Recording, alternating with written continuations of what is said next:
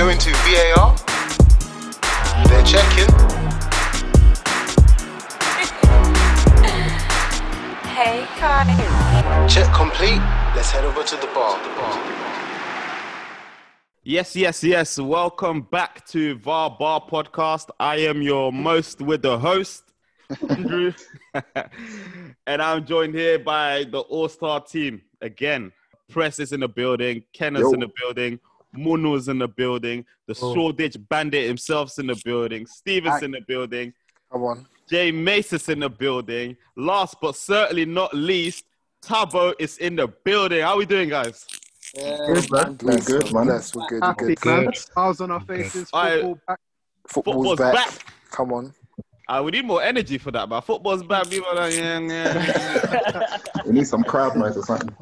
Before we start though, Tabo, where you been, man? This quarantine. Yo, I'm back. That's all that matters, bro. Yeah, get me. How you, man, been doing? Been good? All right, man. Happy football's back, man.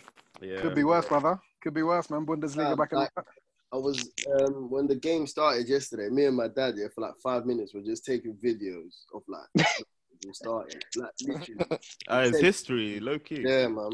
It was a moment. Say no more. All right, let's start with a quick COVID-19 football-related update, where Steve Bruce said that he thinks that Project Restart realistically won't start until June. What do we think about that? And can someone else shed more light on that? Yeah, go on, Ken.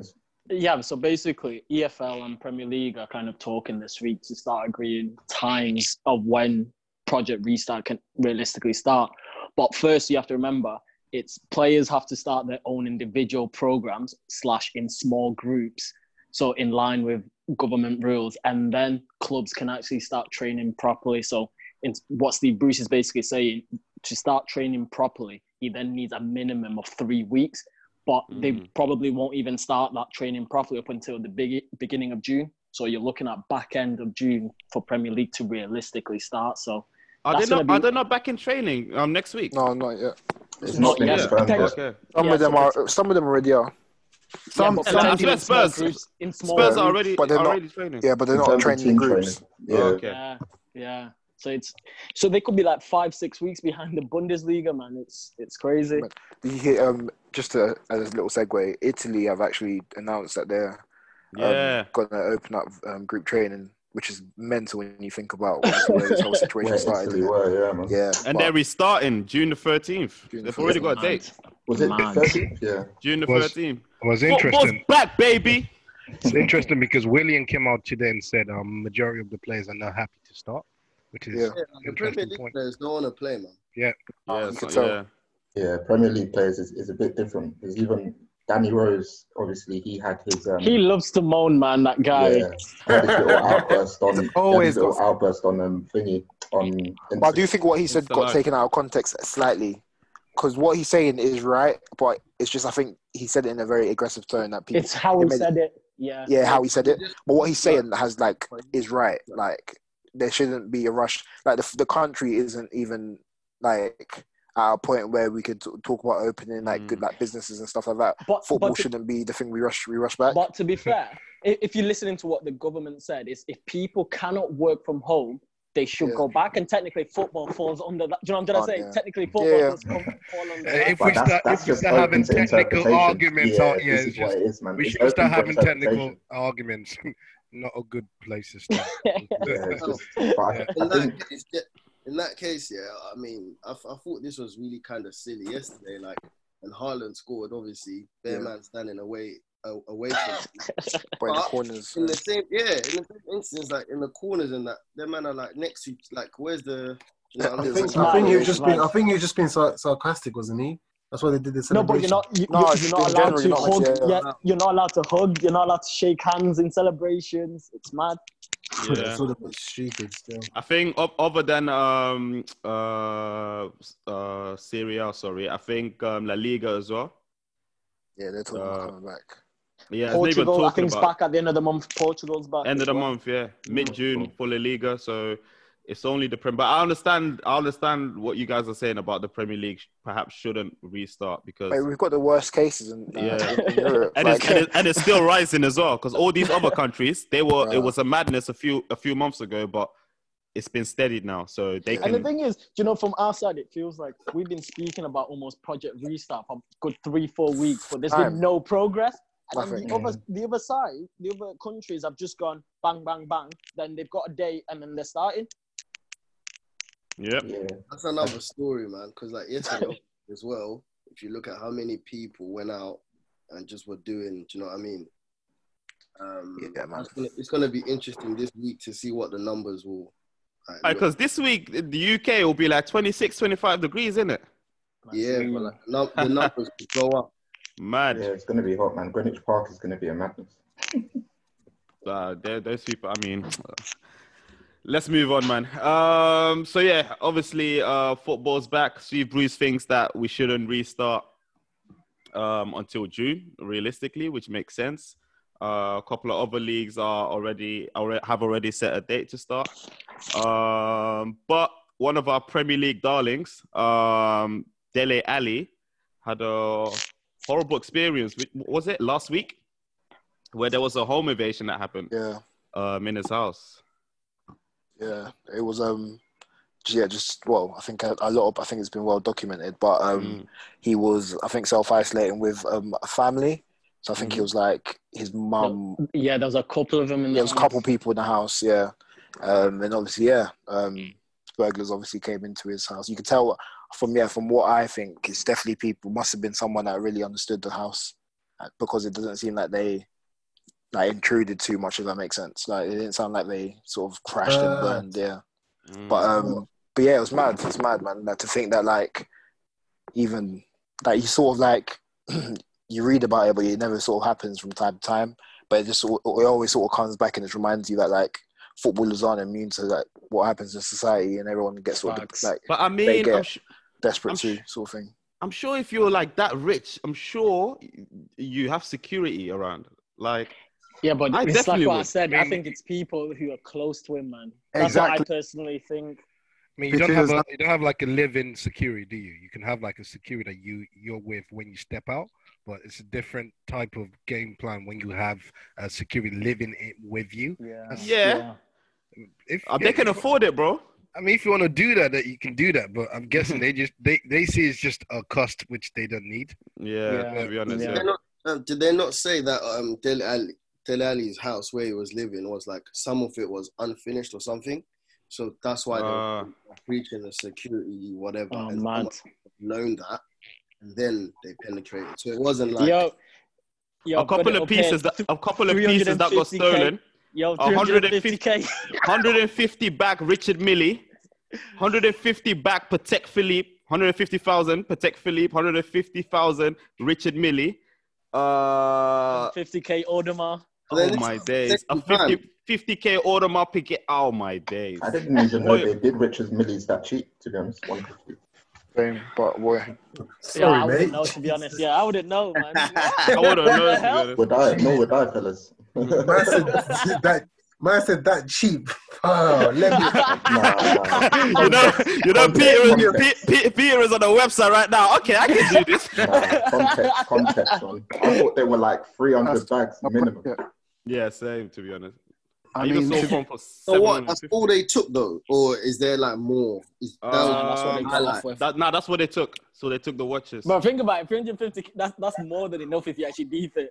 I get it. So we're talking about this in another group chat. So obviously these will be marked in it. So he's not really gonna sell them to some jewelers. No. Yeah. He'll just have to sell it off the market. I literally just read that Dele and a lot of the Premier League footballers are kind of doing a thing where they all kind of buy from the same people, and they basically put the word out that if these kind of watches kind of go out for sale, in it, man, to flag them basically, in it. So there's a good chance that they're probably gonna have to sell them black market or something. Yo, Pete, are these watches marked or something, or? I'm guessing you'll know. I wouldn't know, my guy. I don't think the watches are marked per se. I think someone on Twitter put an idea out that they should chip watches. So they should. But the thing is, someone now put a counter argument saying thieves will find ways to circumvent it. So it's just it's cat and mouse. But it's big though, man, because it happened during the winter break in Dubai. He got robbed for a watch as well. Yeah, Richard Mille. Him. I don't know. They clearly see him as some kind of victim. I don't know. Yeah, easy target maybe, man. But I mean, he's not the only one, because obviously we covered last week that Vertonghen's house got robbed. Mamadou Sakho's house got robbed. The whole Ozone Kolasinac situation. People are hungry in London, boy. What the hell? It seems like London, no matter where you live, man, they'll find you, man. It's double-edged sword, the London life, but that's obviously the backside to it, isn't it? Yeah. Yes, the moral of the story is don't put jewelries in your house. Don't keep jewelries in your house. That's the moral of the story. Titanium safe in the basement. Or something. That's what I'm saying. Have it safe. That's what Not the expensive ones, at least. But then that's still the risk, because remember they were held at knife point, so I'm sure they weren't just out in the open. He probably said, "Yo, go get open this." the thing." Yeah. You have to put in a deposit box, because I'm pretty sure you can like not rent one. You can buy one somewhere in a bank or so where you can put your valuables. Yeah. So you shouldn't really. So long. You shouldn't have to be like, oh, I'm gonna get dressed today. Oh wait, let me go to the bank and get my watch. But they do that, you know. They do that, bro. No. Obviously, you have to think. You don't have. You shouldn't put watch with the value of 150K in your house. You're just begging for it, especially if you don't have that security to keep yourself safe. But then what Kenneth said is right though, because they won't randomly come up to the crib and just steal the watches. So it must be someone close to him. Premeditated. Exactly. That actually leads back to my point. That means that you're a target. You shouldn't leave that there. Facts. Or tell people that you have them there. Even that, yeah. Before a motive, I have to drive to the bank to get it out of the deposit box. Yeah. I would do that. Calm. What? Calm. That's craziness, man. You should be able to feel secure in the company. That's what I'm saying. I know, but it's sad, but that's just how sad, it is. yeah. It's sad, especially if you're living life on Instagram, showcasing all the blings you have. You have to deal with this life. People are hungry out here. So I need to get a couple of dogs, man. Couple of Rottweilers in the crib. In more like positive news, however, obviously, like Ali was obviously unharmed and he was back at training this week. And the one thing I did know about Tottenham training, obviously they were all doing individual sessions, but I think Tottenham are probably one of the teams going to benefit the most from this break, because obviously before the break, Son was injured, Kane was injured, Bergwijn was injured, and now all of them are back in training. Of course, we've got them next. They're going to be pushing for that top four now, man, in these last, 9 games. So, more positive news. All right. And in a bit of light-hearted news, like a piss. It's back in the news again. These are one too many. Like a piss on and off the field. Like he's making nos balloons. He's hitting headlines more for his off-the-field antics rather than his on the pitch. No news day, Andy. No, not really. The amount of stretching and reaching I'm thinking right now. I think this should be covered. What football's going on right now that you can discuss about Lacazette? Nothing. And what's he done? A common thing that we all know, when I'm at the park, when I'm at the retail parks, I see the canisters on the floor. This is normal human being stuff, man. For a professional Premier League footballer. I think Arsenal are not seeing it that way. They're punishing him.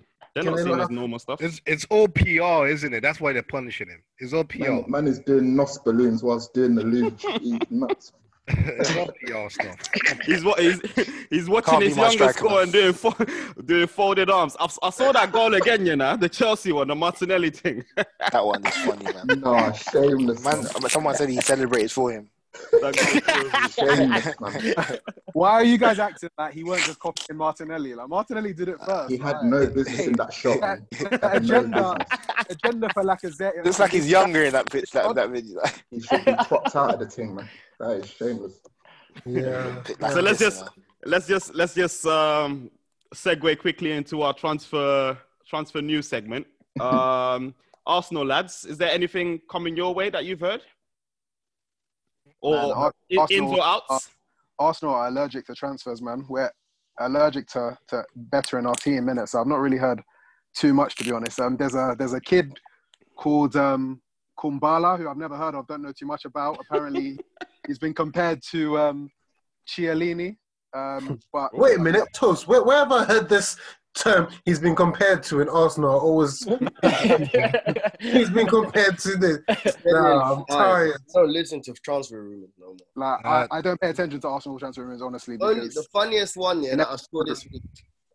Wait, coming from you, Tab, you don't listen to transfer rumors. Come on. I mean, in terms of transfer We're still waiting on that Asensio, B. in terms of transfer rumors for Arsenal, Thomas Partey. Oh yeah, I saw Thomas that, Partey. yeah, I saw that, So yeah. there's I actually believe we'll serious. sign him. There's serious noise coming that Thomas Partey actually wants to join Wants Arsenal. to join Arsenal, yeah. That'll be a Yeah, I've very seen good the same signing. thing. He's a good player. So what are we gonna produce the peas though? Especially His now price. with what's his happening price? now. Does anyone know? 50 mil. Well, 50, I man. think He's got a buyout clause, 50 mil. Are Arsenal even spending their own Ps? I feel like Arsenal will have to buy will have to sell to buy this. They would have to sell. Lucas Torreira will have to There go. we- there- that- Xhaka will have to go. No, but that's fantastic because No. Lucas Torreira actually came out and said that he wants to leave. He wants to go back to Italy. Bro, Well, he how said how that long he ago? did not How long say ago that was before this? he was why gone. do you keep? He why said do it you keep again. construing what he- Stop with He the said it Arsenal again. agenda. Pereira did not say that. Stop Oh, construing God. what he said. No, I think he accepted. I don't think he said he wanted to go. I think what happened is that they They offered said- the chance to go and he accepted it, but that's not to Let me- say he wanted.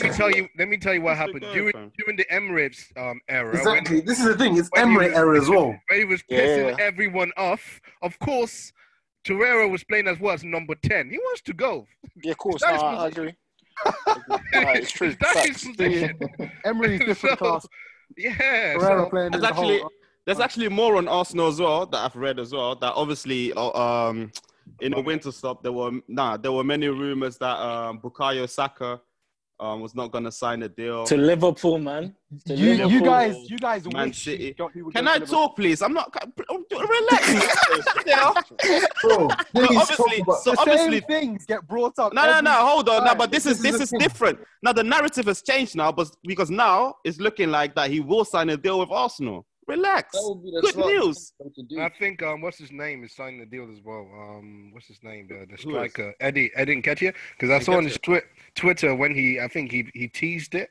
He teased that he might be signing a deal. So yeah. Are you guys Okay. happy with that? Happy with Nketiah? To be honest, yeah. I What don't know. about Aubameyang? Forget To be about honest, Aubameyang, bro. that Aubameyang saga is gonna go on. Like I said, I think he's a lost cause. A lost cause about me. we need to just sell Ozil and give him the peas, man. That's all. Fam, Ozil need to cut. I'm gonna be real. Nobody's gonna buy Ozil. Nobody's gonna take on those wages. So I mean, we just have to let his contract run out. To be honest, man, that's a dead rubber, man. It's a dead end. All How right many then. more- How many more years has he got? Do you know, Toast? 2, I think. Who? Aubameyang? No, Ozil 2. Oh, Ozil. 2. Right, Wow. yeah. Mad. That's like 35 million, man. 36 million. Crazy. All right, so let's switch to Liverpool then. Kenner or anyone Yo, else? Werner 2020, man. That's all we're waiting for. Werner. Werner Mbappe, bro. 2020. I thought that was dead. I thought that one was dead in the water, man. Nah, Like, Werner. I think Werner's not dead. You guys have the chest to scream Mbappe. I'm listening. Tell Yes, me more. man. I am. He's Tell me coming. more. He's not Nah. touching. He's not Ignore touching this it. guy, man. I'm hearing Werner's the that realistic Liverpool one. don't That's what actually I'm want saying. to spend the P on Werner, though.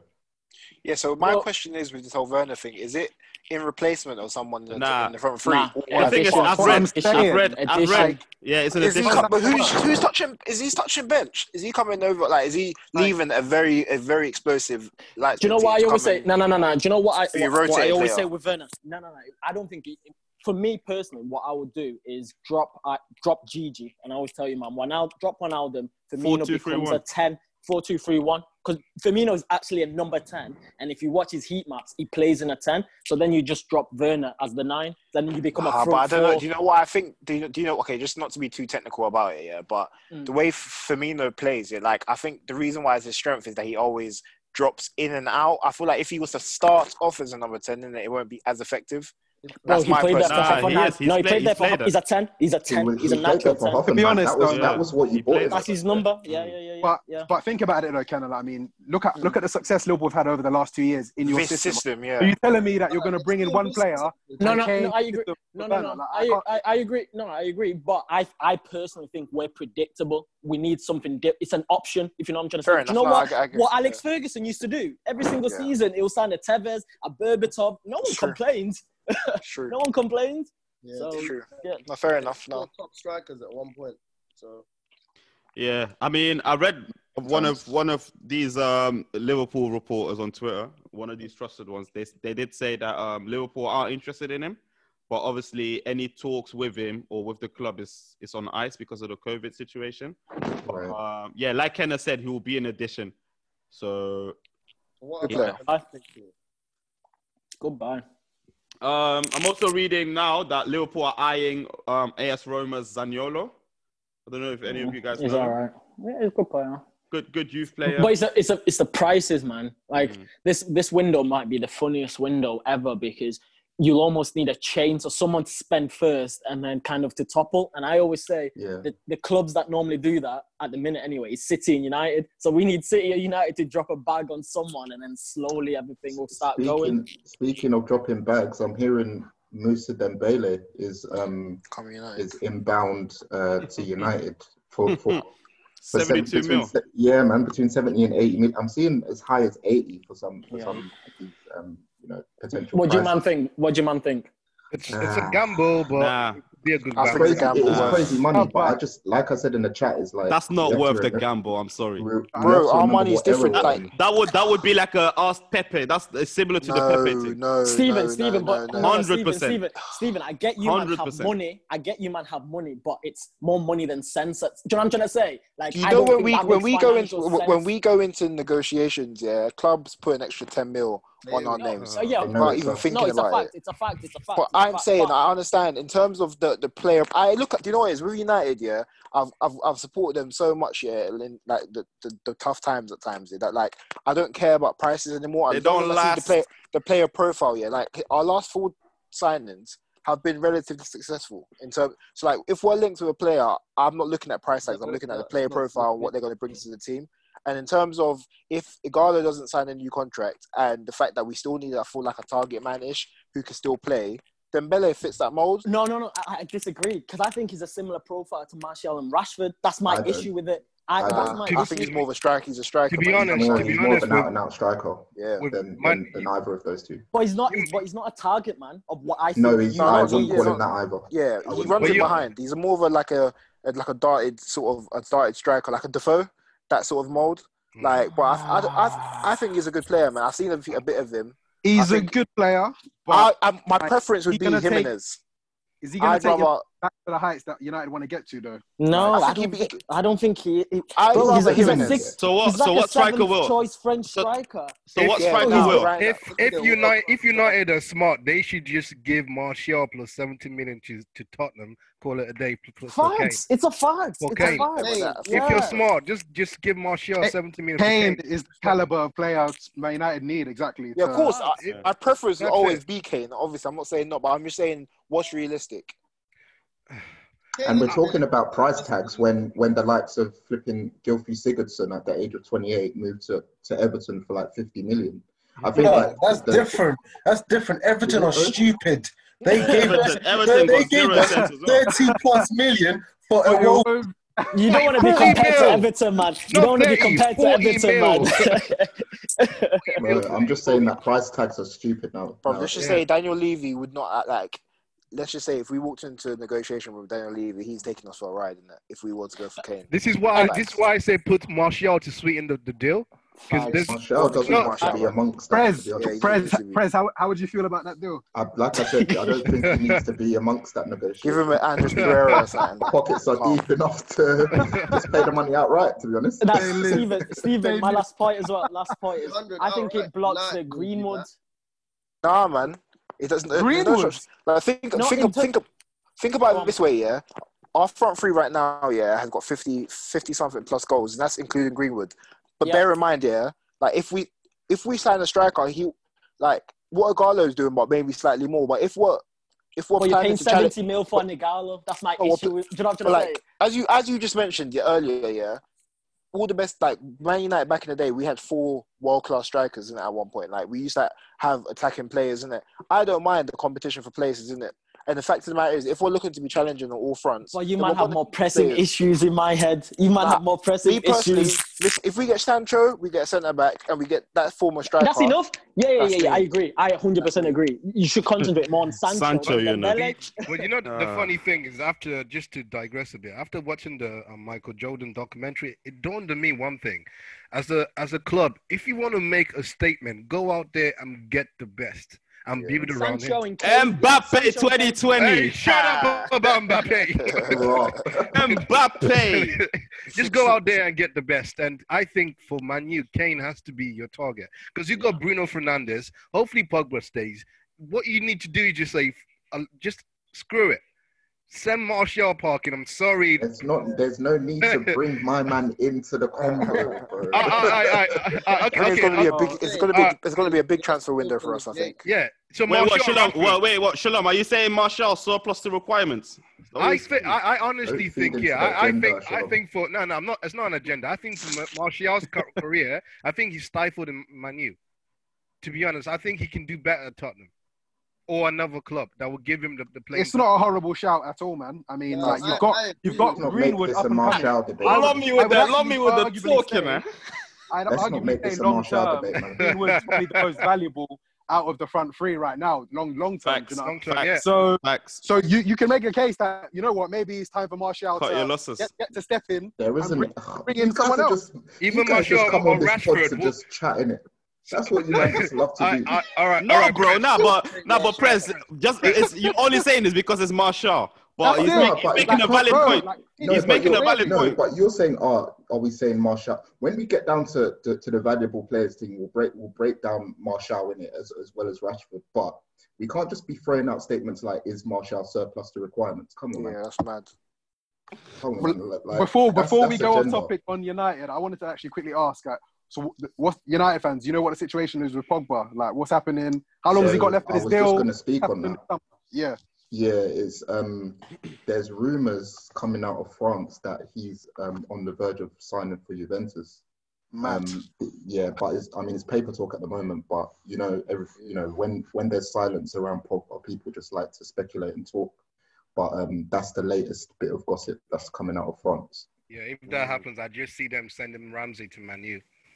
Oh gosh, man, that would be a 6 Champions League for CR7 right there, man. But boy, it's a bit mad though, because I'm seeing United linked with kind of hella players, but they're all like from the £80 million and up, like Grealish, Dembele, Sancho. So I'm trying to figure out. Milinkovic Savic. I'm trying to think is Man U getting at least 2 of them, at least one of them? How much can they afford?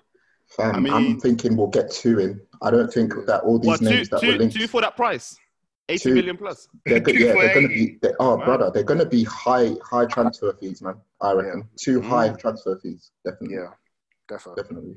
So Sancho, Grealish. I personally think we're on the verge of something really good, but we just need. I think it's also interested. Who are the agents? Who are the agents for these players? That's enough. For the big players that we're looking at. That's going to matter a lot. Because if it's real, then you guys are screwed. Yeah, it's done. You guys are screwed. If it's real, it's not happening. So all right, we'll see in it. Let's conclude the transfer segment. Is there anything else that you guys want to cover before we conclude it? Adrian Rabiot. I was literally about to say that. Is that to Arsenal, man? To Everton? Or Everton. Yeah. Oh yeah. Everton will throw 100 million at him, knowing them.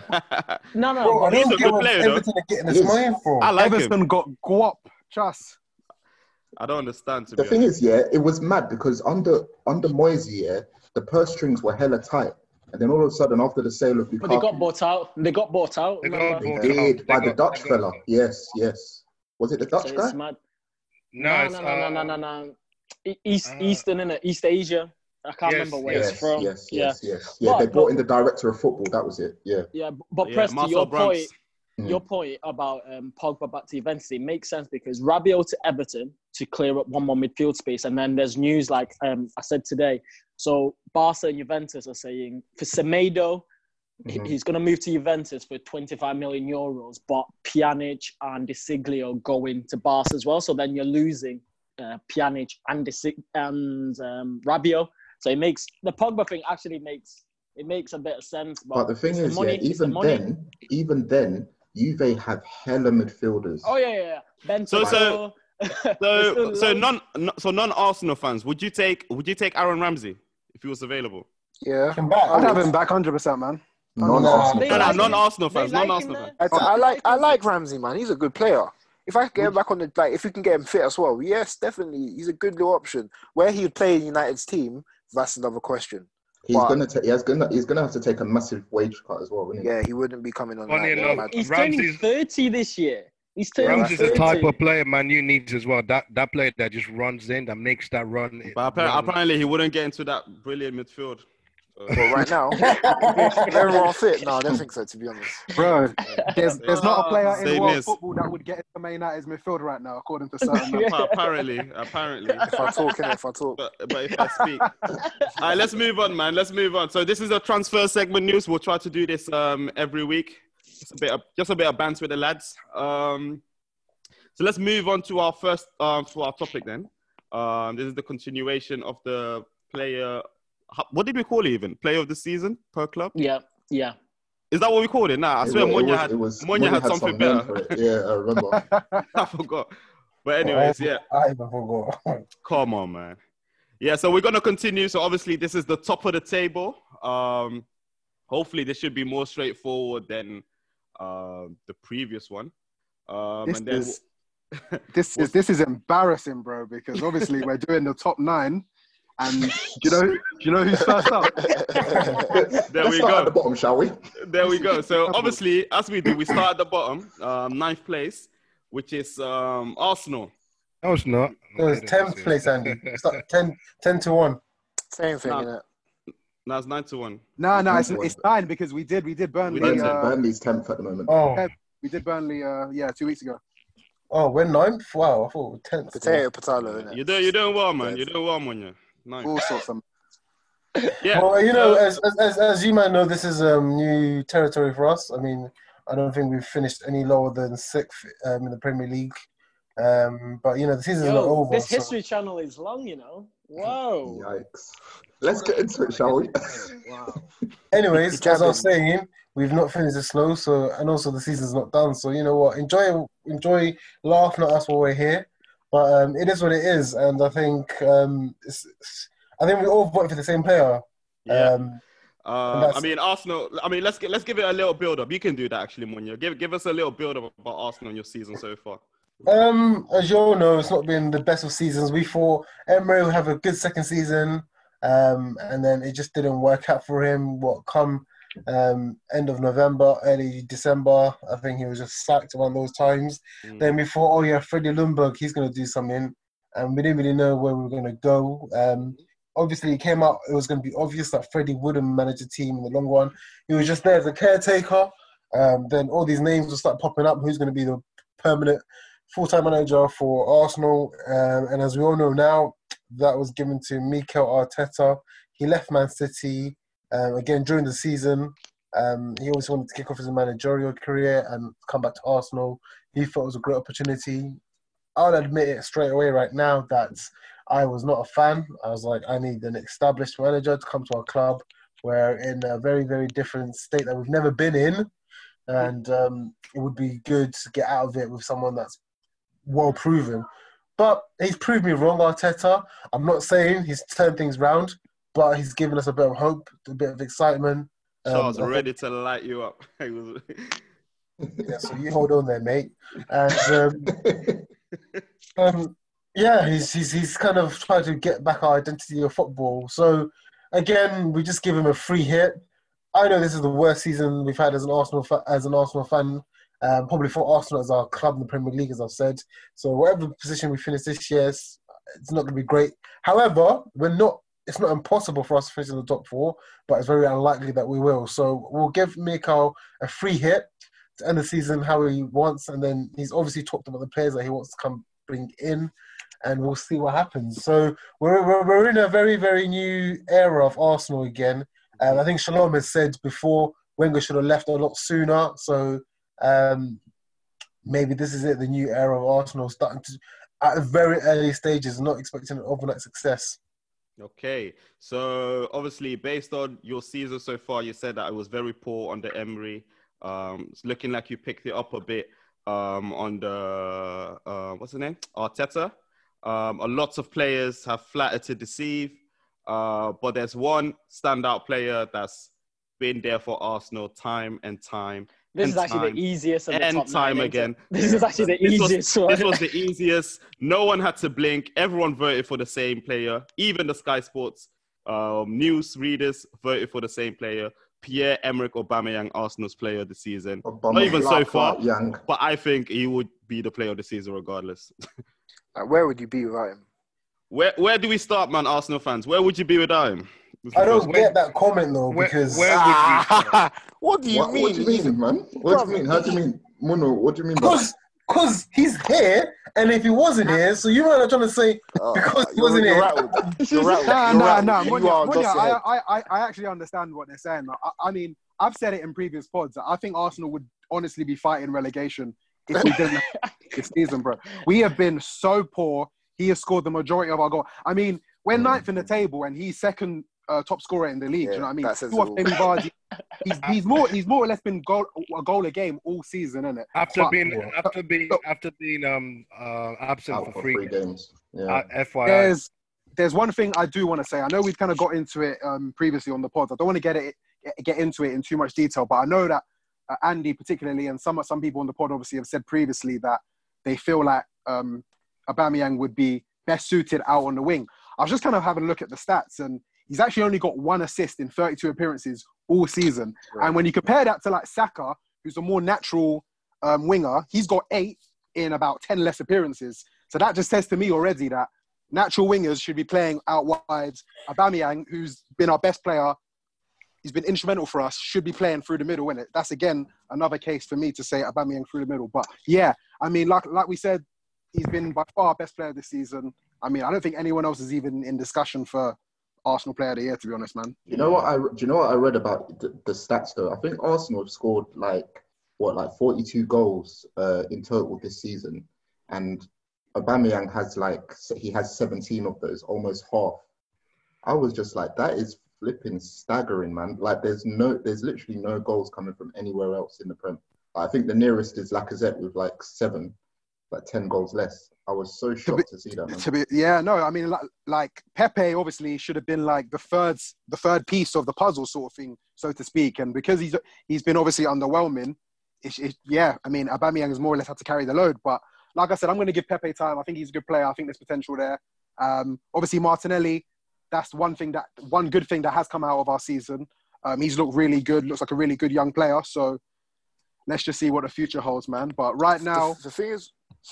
Just a question to Arsenal fans. Do you guys know what your best 11 is? Or do you reckon you're still at a point where you're still calculating what it is? Because right now I'm thinking about all the players you have, and for different reasons they're good, and different reasons they're not. But in terms of, I couldn't say to you straight. Stephen, let me ask you a question. We don't. Anyways, so as you were saying, Tosin. Bro, it's not. It's not even a rattle thing. It's more, bro. It's not even a rattle. It wasn't even an act, to be honest. Let me answer that. Let me actually answer that question. The reason we don't is that we don't have the good. We don't have players good enough to play for Arsenal. This is it. Thank you, Shalom. I was going to say. It's difficult to pick an 11 when there's actually not 11 slots you can fill, because the players that we have aren't good enough. Like, I could probably give you about 6 players that I would say, you know what, next season, perfect scenario, perfect team, I'd have them. We're picking at scraps for the rest. I mean, our squad players are horrible. Our bench is horrible. Yeah, looking at the Dortmund team yesterday, I would pick their midfield over our midfield. But then, boys, that's not the point. The point you guys are now making is, are they good enough to be in an Arsenal shirt? The question was, right now, do we know what our starting 11 is? And the question is, the answer is yes, we do, apart from one position, which was the left mid position, because we've discussed this in the earlier pods where we were saying, should Yang, remember when everyone was arguing about Yang going on the left and striker. So we do know the best team based on what we have right now. It's just, it's just not good enough. All right, Saab, so who plays in midfield in Arsenal's best team? I just want to hear it real quick. In Arsenal's best team, in my team, in my scenario? Yeah. Or are you saying like? I'm asking you, who would be in Arsenal's midfield three in Arsenal's best team? I would pick Torreira, obviously. Based on everyone, Xhaka would be there, and this is it. Like, how could you have the best team? That's why my my question is justified. That doesn't make any sense. But as I said, that is what is the best at our club. It's not about whether they're good enough to be at the club. Yeah, no, Tab was right. But the problem with that is that you can't say that with your chest. You know, you're not confident in your. No, but I've told you the point. I get the point. But I believe like the implied question which he's asking is, would you be comfortable with that 11 going out to play a good team like City? Like, bro, it's irrelevant. Do you know what I mean? Like, all right, fine. Shaq is in your best team, but he's not up to standard. He's a substandard player. Exactly. So how can you say it's the best 11 based on what you have? This is what the argument is. You know that the team is not that great, but it's on what we have. So what we have, those guys are the ones that the best you can put out. Yeah. Like you can't make up players that don't exist in your squad. Do you know what I mean? We haven't made any players up. We're just saying that based on what we have, they're not good enough. Even though I accept that we understand your point, we do. But for me, I'd rather have 10 players than have Xhaka because it doesn't make sense. Like, there's no best 11 that Xhaka would be in. So come on, man. It's ridiculous. But but he has been one of your better players the last 2 games. I remember. 2 games. Yeah. 2 games. Is that your? I mean, you're as good as your last game, innit? You're as good as your last game, bro. Next team, man. I'm getting angry, man. Wait. You're as good as your last game, bro. All right, so let's move on. So we'll go to Arsenal's noisy neighbours next door, which is Spurs. They're actually 8th place. I didn't even know that, but this was also a landslide vote. I think we all voted for the same player. Really? So no one voted outside of Son? No one voted for outside Son. Son. Deserves it, man. Even the Sky Sports readers voted for Heung-min Son as well. This one wasn't a struggle because the bars on the floor for Tottenham, they've been a shambles this season. Shambles. Cap. Horribly. They've been a shambles for 2 seasons. Yo, in 20 games, he's got 9 goals, 7 assists. Do you know what I mean? Yo, that's I think the reason why I chose him is not necessarily the stats. It's just when he plays, they look a better team. So that must be. I feel like that's because of him. He's the most consistent performer. Consistent performer, hands down. Yeah. But when I said that a few pods ago, you guys were at me and saying still Harry Kane this, Harry Kane. Harry Kane's the best player. Agree. But Son's the most consistent, I think. There's always Henry was always best player, but in terms of probably consistency, like there was other players around him that could do it. Like, you know what I mean? Like that. I'm not necessarily. By the way, I'm not saying no. Great comparison there, mate. That's what I mean. I don't know. Comparing playing the player, I'm just saying that like sometimes you need that next. Because I wouldn't even say Harry Kane. Harry Kane is like heads and shoulders above Son. He is. Heads and shoulders. He is. No, I don't think he is. No. He is. He's not. In what sense? He is. In what sense? He is. Just as an overall footballer. I don't think he's that top 3 striker in the world, man. Heads and shoulders above Kane, above Son. Yeah, but Son's not top 3 wingers in the world. Like Harry Kane's top, like clear. Like there's no like. It's number 9. It's top 3, number 9 in world. Let me tell you why Son is better. Is why Harry Kane's not top heads and shoulders above Son. Because Son can create out of nothing. Kane can't, in my opinion. Bro, Kane backs up. People like to underestimate like Kane. Remember that Kane goal against Arsenal from the corner flag. Yeah, from the corner flag. Yeah, that was Mertesacker, man. Please don't use that. Man, he still had to do his own thing. And David Ospina, I keep on saying that anyway. Saving that, man. Please don't use Arsenal as an example, please. Thank you, Prez. He is. I think. He is underrated. He does a lot of ability on the ball, man. He does. He's got great passing, especially long range. But for me, this season especially, I think anything good that has come out of Tottenham's attacking threat has surrounded Son. You have to say that outside of Kane's goals, obviously he's top goal scorer with like 13 goals or something. But in terms of when you watch Tottenham, it's Son. He's the focal point of their attacking play. I really like him, man. I really do like Son. Really like him. I have a quick question. for like the pod, innit? So I'm just obviously looking like through Tottenham's team now. I mean, obviously in the last couple of years, Tottenham are probably, they've been like, you'd call them challengers. They've been consistently in the top four, but where do you guys see Tottenham ceiling like right now? Because for me, I feel as if they're actually going backwards as opposed to getting closer to winning league titles. I mean, would you guys agree with that, or would you? I think their ceiling would be a cup. A cup, FA Cup, League Cup. I do think this season they can go top four though, because if he can get it's the Gaza right now. That's not the answer though, because these men are saying Tottenham have been getting into the top four, but this is what I said last week, wasn't it, to Calvin about got a lot of changes to make. I think this is what we keep coming back to that point that it's like every day they need a new signing. Consistent. They're always 2-3 players away, but like it always seems to be a recurring theme. Just like Chiellini said, it's just the history of the Tottenham. The history of the Tottenham. But I think never be playing for top team. I think what's very key to this Tottenham team as well is that no one envisaged like Toby and Vertonghen like sliding down like this. The fall off at the same time as well. It's understandable. I mean, they've been consistent for Tottenham for what? 6 seasons. You know what I mean? I mean, like Tottenham, they can't hang around forever expecting them to remain like world class. Every player has a peak, man. That's it. That's it. Their peak's gone now. Like, it's but realistically, I'm just looking at the age. Toby's 31 and Jan's 33. So Toby is 31.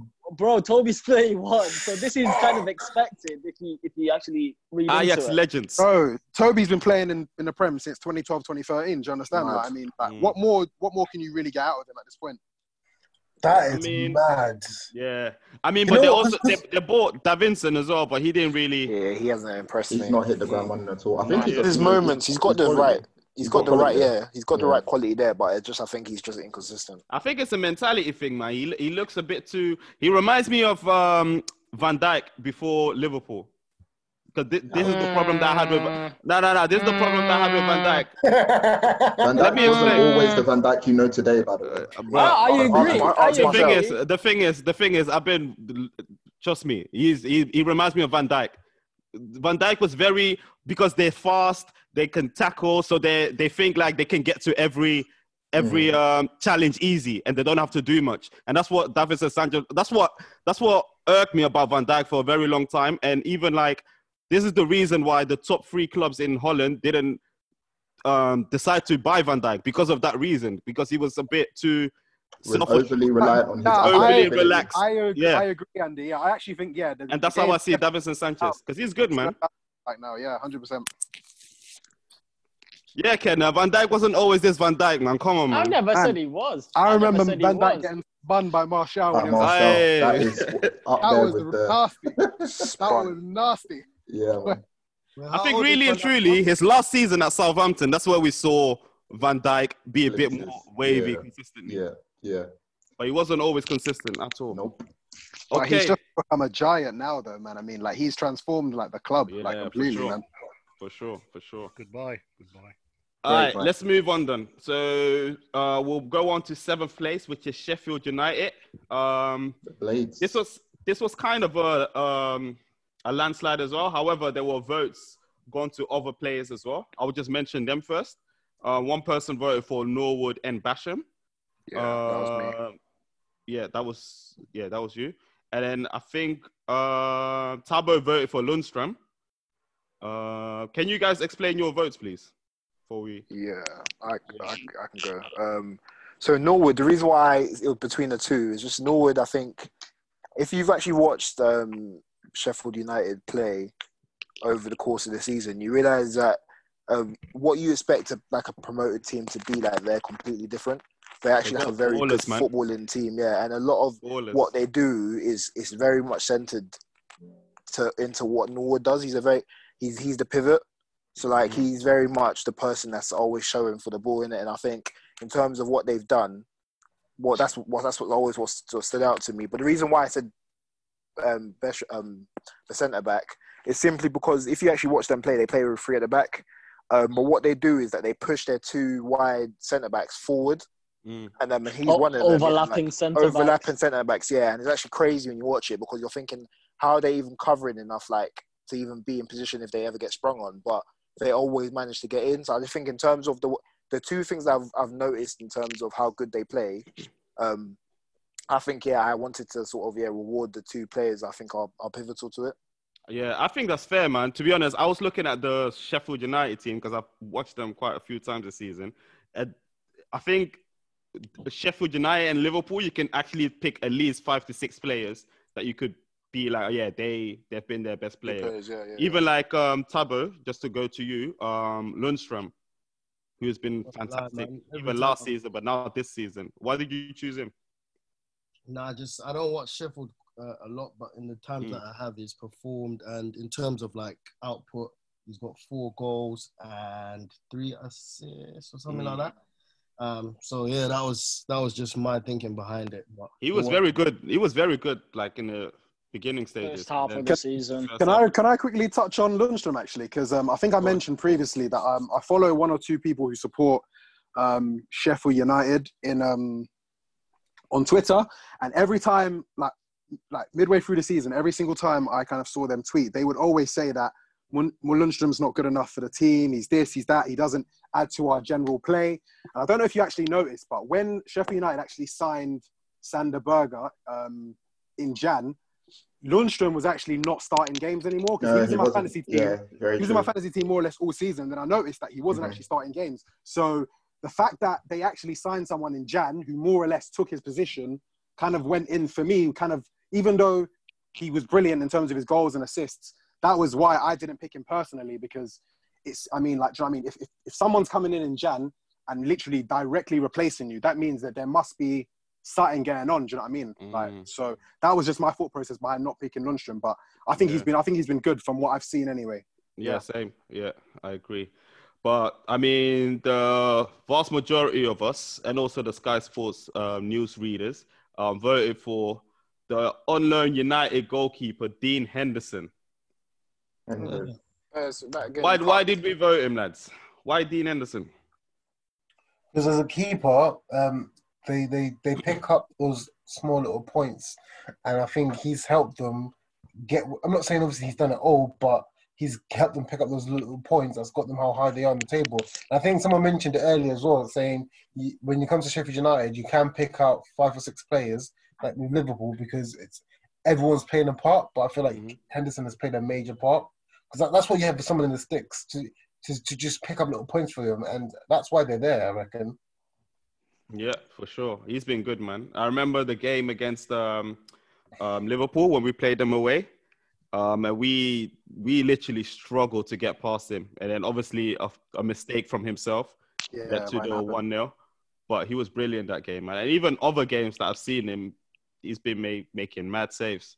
And I like him also as a person, man. He seems very cocky and assured of himself. Even saying that, he can be United's #1 goalkeeper. These times, De Gea has been 30 for many, many seasons for them. So, yeah, I like him, man. Nice. It's a good thing for United to have potential #1 who's actually playing in the Prem right now, but is getting that experience in it before he eventually obviously joins the team. So United fans, what you've seen from Dean Henderson and then obviously De Gea's form kind of dipping low key. Are you having him? Do you want him in and around the team, or are you saying to be honest, send him out on loan again? I agree.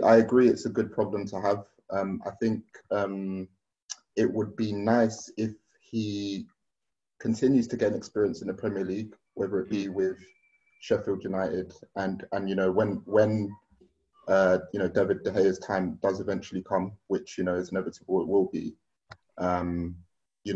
Dean Henderson can step in as the next #1 for United. But this is the thing, like he seems determined to want to play for United, so I don't think he'll be tempted by a move to another big club because to complete that sort of fulfill that mission.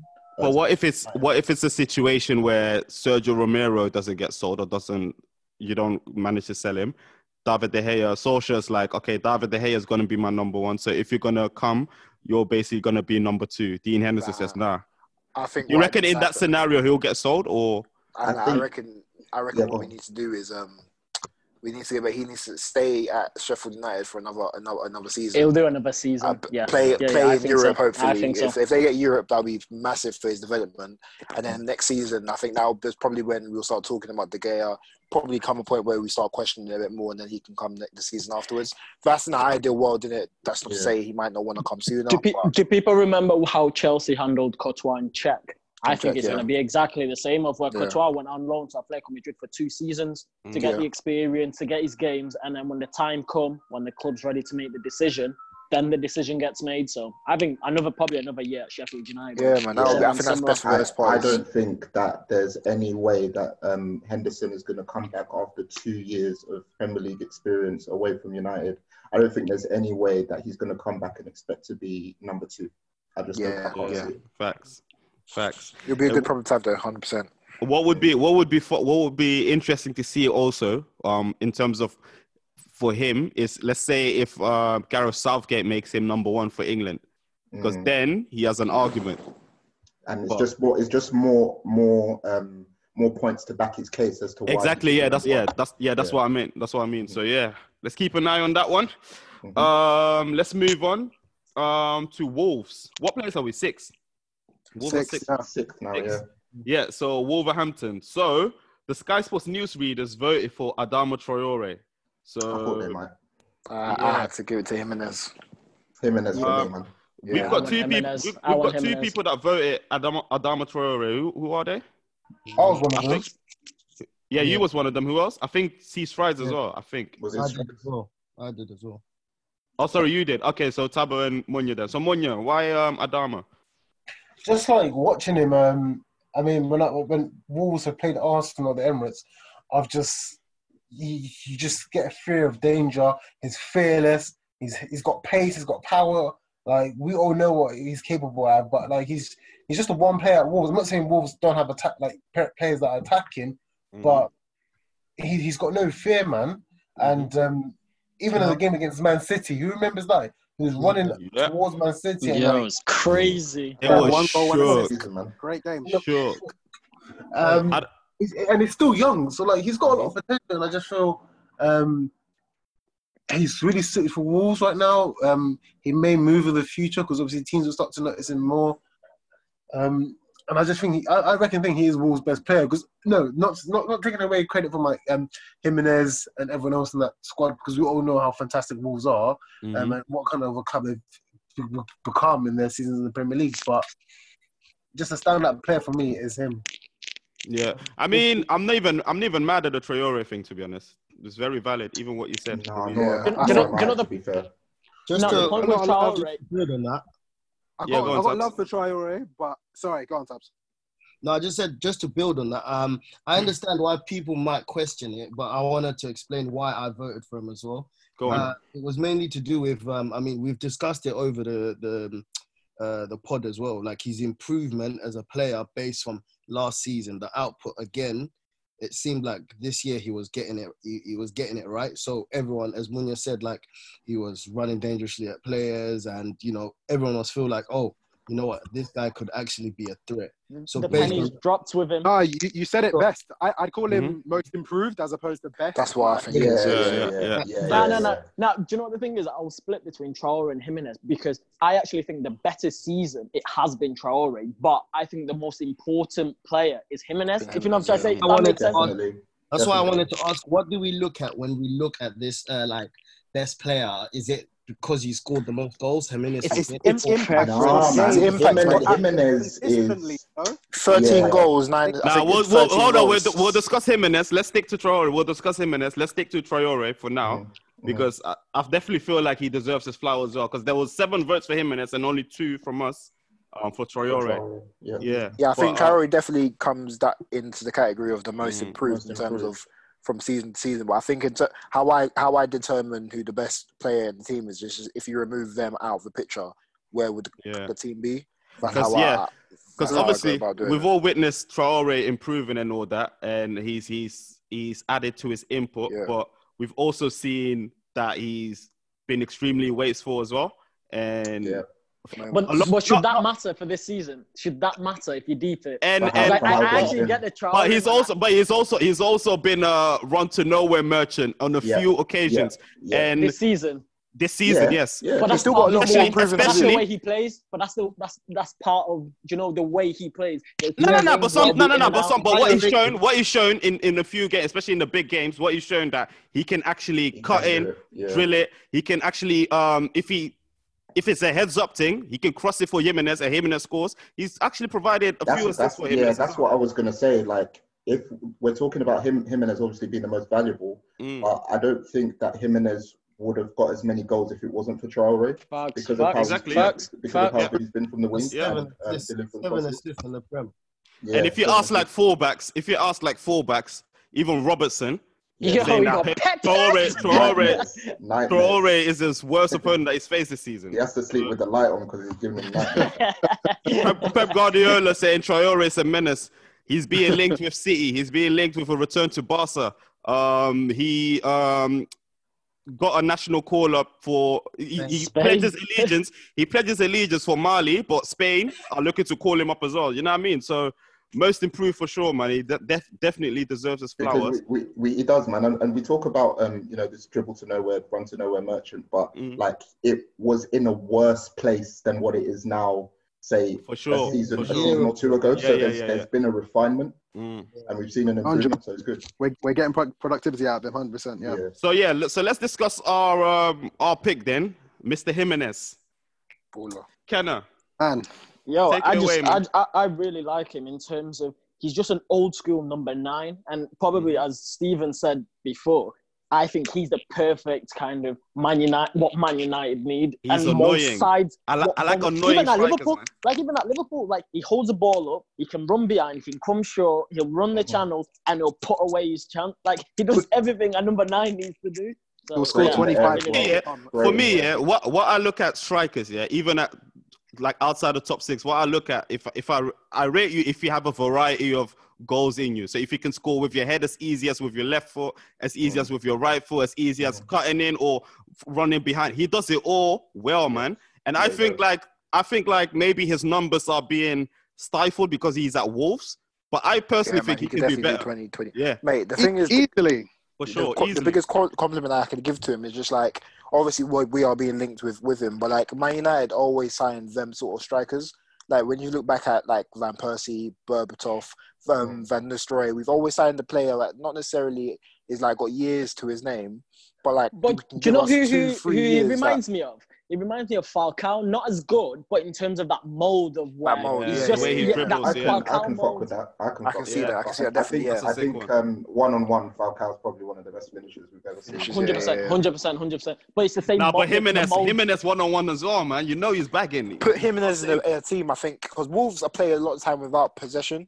So put him in a team where he can concentrate a lot more in the box. I reckon he'll do bits. For sure. But the only thing is he's old, though. He's 29. 29. And going back to Andy's point about his numbers being stifled, I almost feel like the cohesion within that team, where the majority Portuguese players and the culture they have, I almost feel like he's the link-up play and the understanding between those players is causing him to bring in other players to eat as well. Do you know what I mean? So it's not like obviously he's the main source of goals, but there's goals coming from other places as well. Yeah. For sure. Nah, that's such a good point, bro. Yeah, he brings other players in so well. Mm-hmm. So when you look at Wolves, like when him and Jota are both firing, they're like a better pair in the Prem. Like honestly, as a duo, they're just unbelievable. They complement each other so well. Jota, I thought Jota was gonna light up the Prem as well, man. He's been good, but do you remember him in the Championship? He was the Championship. He was different, man. I know the Championship is different, but he was moving mad. I like him, man. He's linked with Arsenal as well, isn't it? Yeah, it was. I'd take Jota in a heartbeat. Okay, so let's move to 5th place then, which is Manchester United. Done well, 5th place. Red Devils. The Red Men. Of course, Manchester United had kind of like shall we call it a poor season, or is it like a 50-50-ish? goodish. Ups and downs. Ups and downs, innit? Yeah, ups and down season where obviously at the start it was a bit, but as of late, they've been looking good. More players are looking to be stepping up for United. They signed Bruno in January, who has immediately settled in perfectly and has become one of their better players. And even at United, there's actually been a few names that we can mention that we can be like, okay, so far they've been the best player for that club this season. But of course, everyone bar one person voted for Marcus Rashford, who formerly known as Rashford. Who voted elsewhere? So there's one vote that went to Fred. I think that was Big Char. Okay, yeah. So Big Char, let's start with you then, Fred. All right. Well, don't get me wrong. I think in terms of my definition, when I said earlier that like, if you remove the player out of the team, I think if we remove Rashford's goals and what he done in the early part of the season, then we wouldn't necessarily be as. But then that depends on a number of factors. However, in terms of like the course of the season, obviously the best player in the season, you can't ignore the fact that Rashford's missed like nearly 3 months now.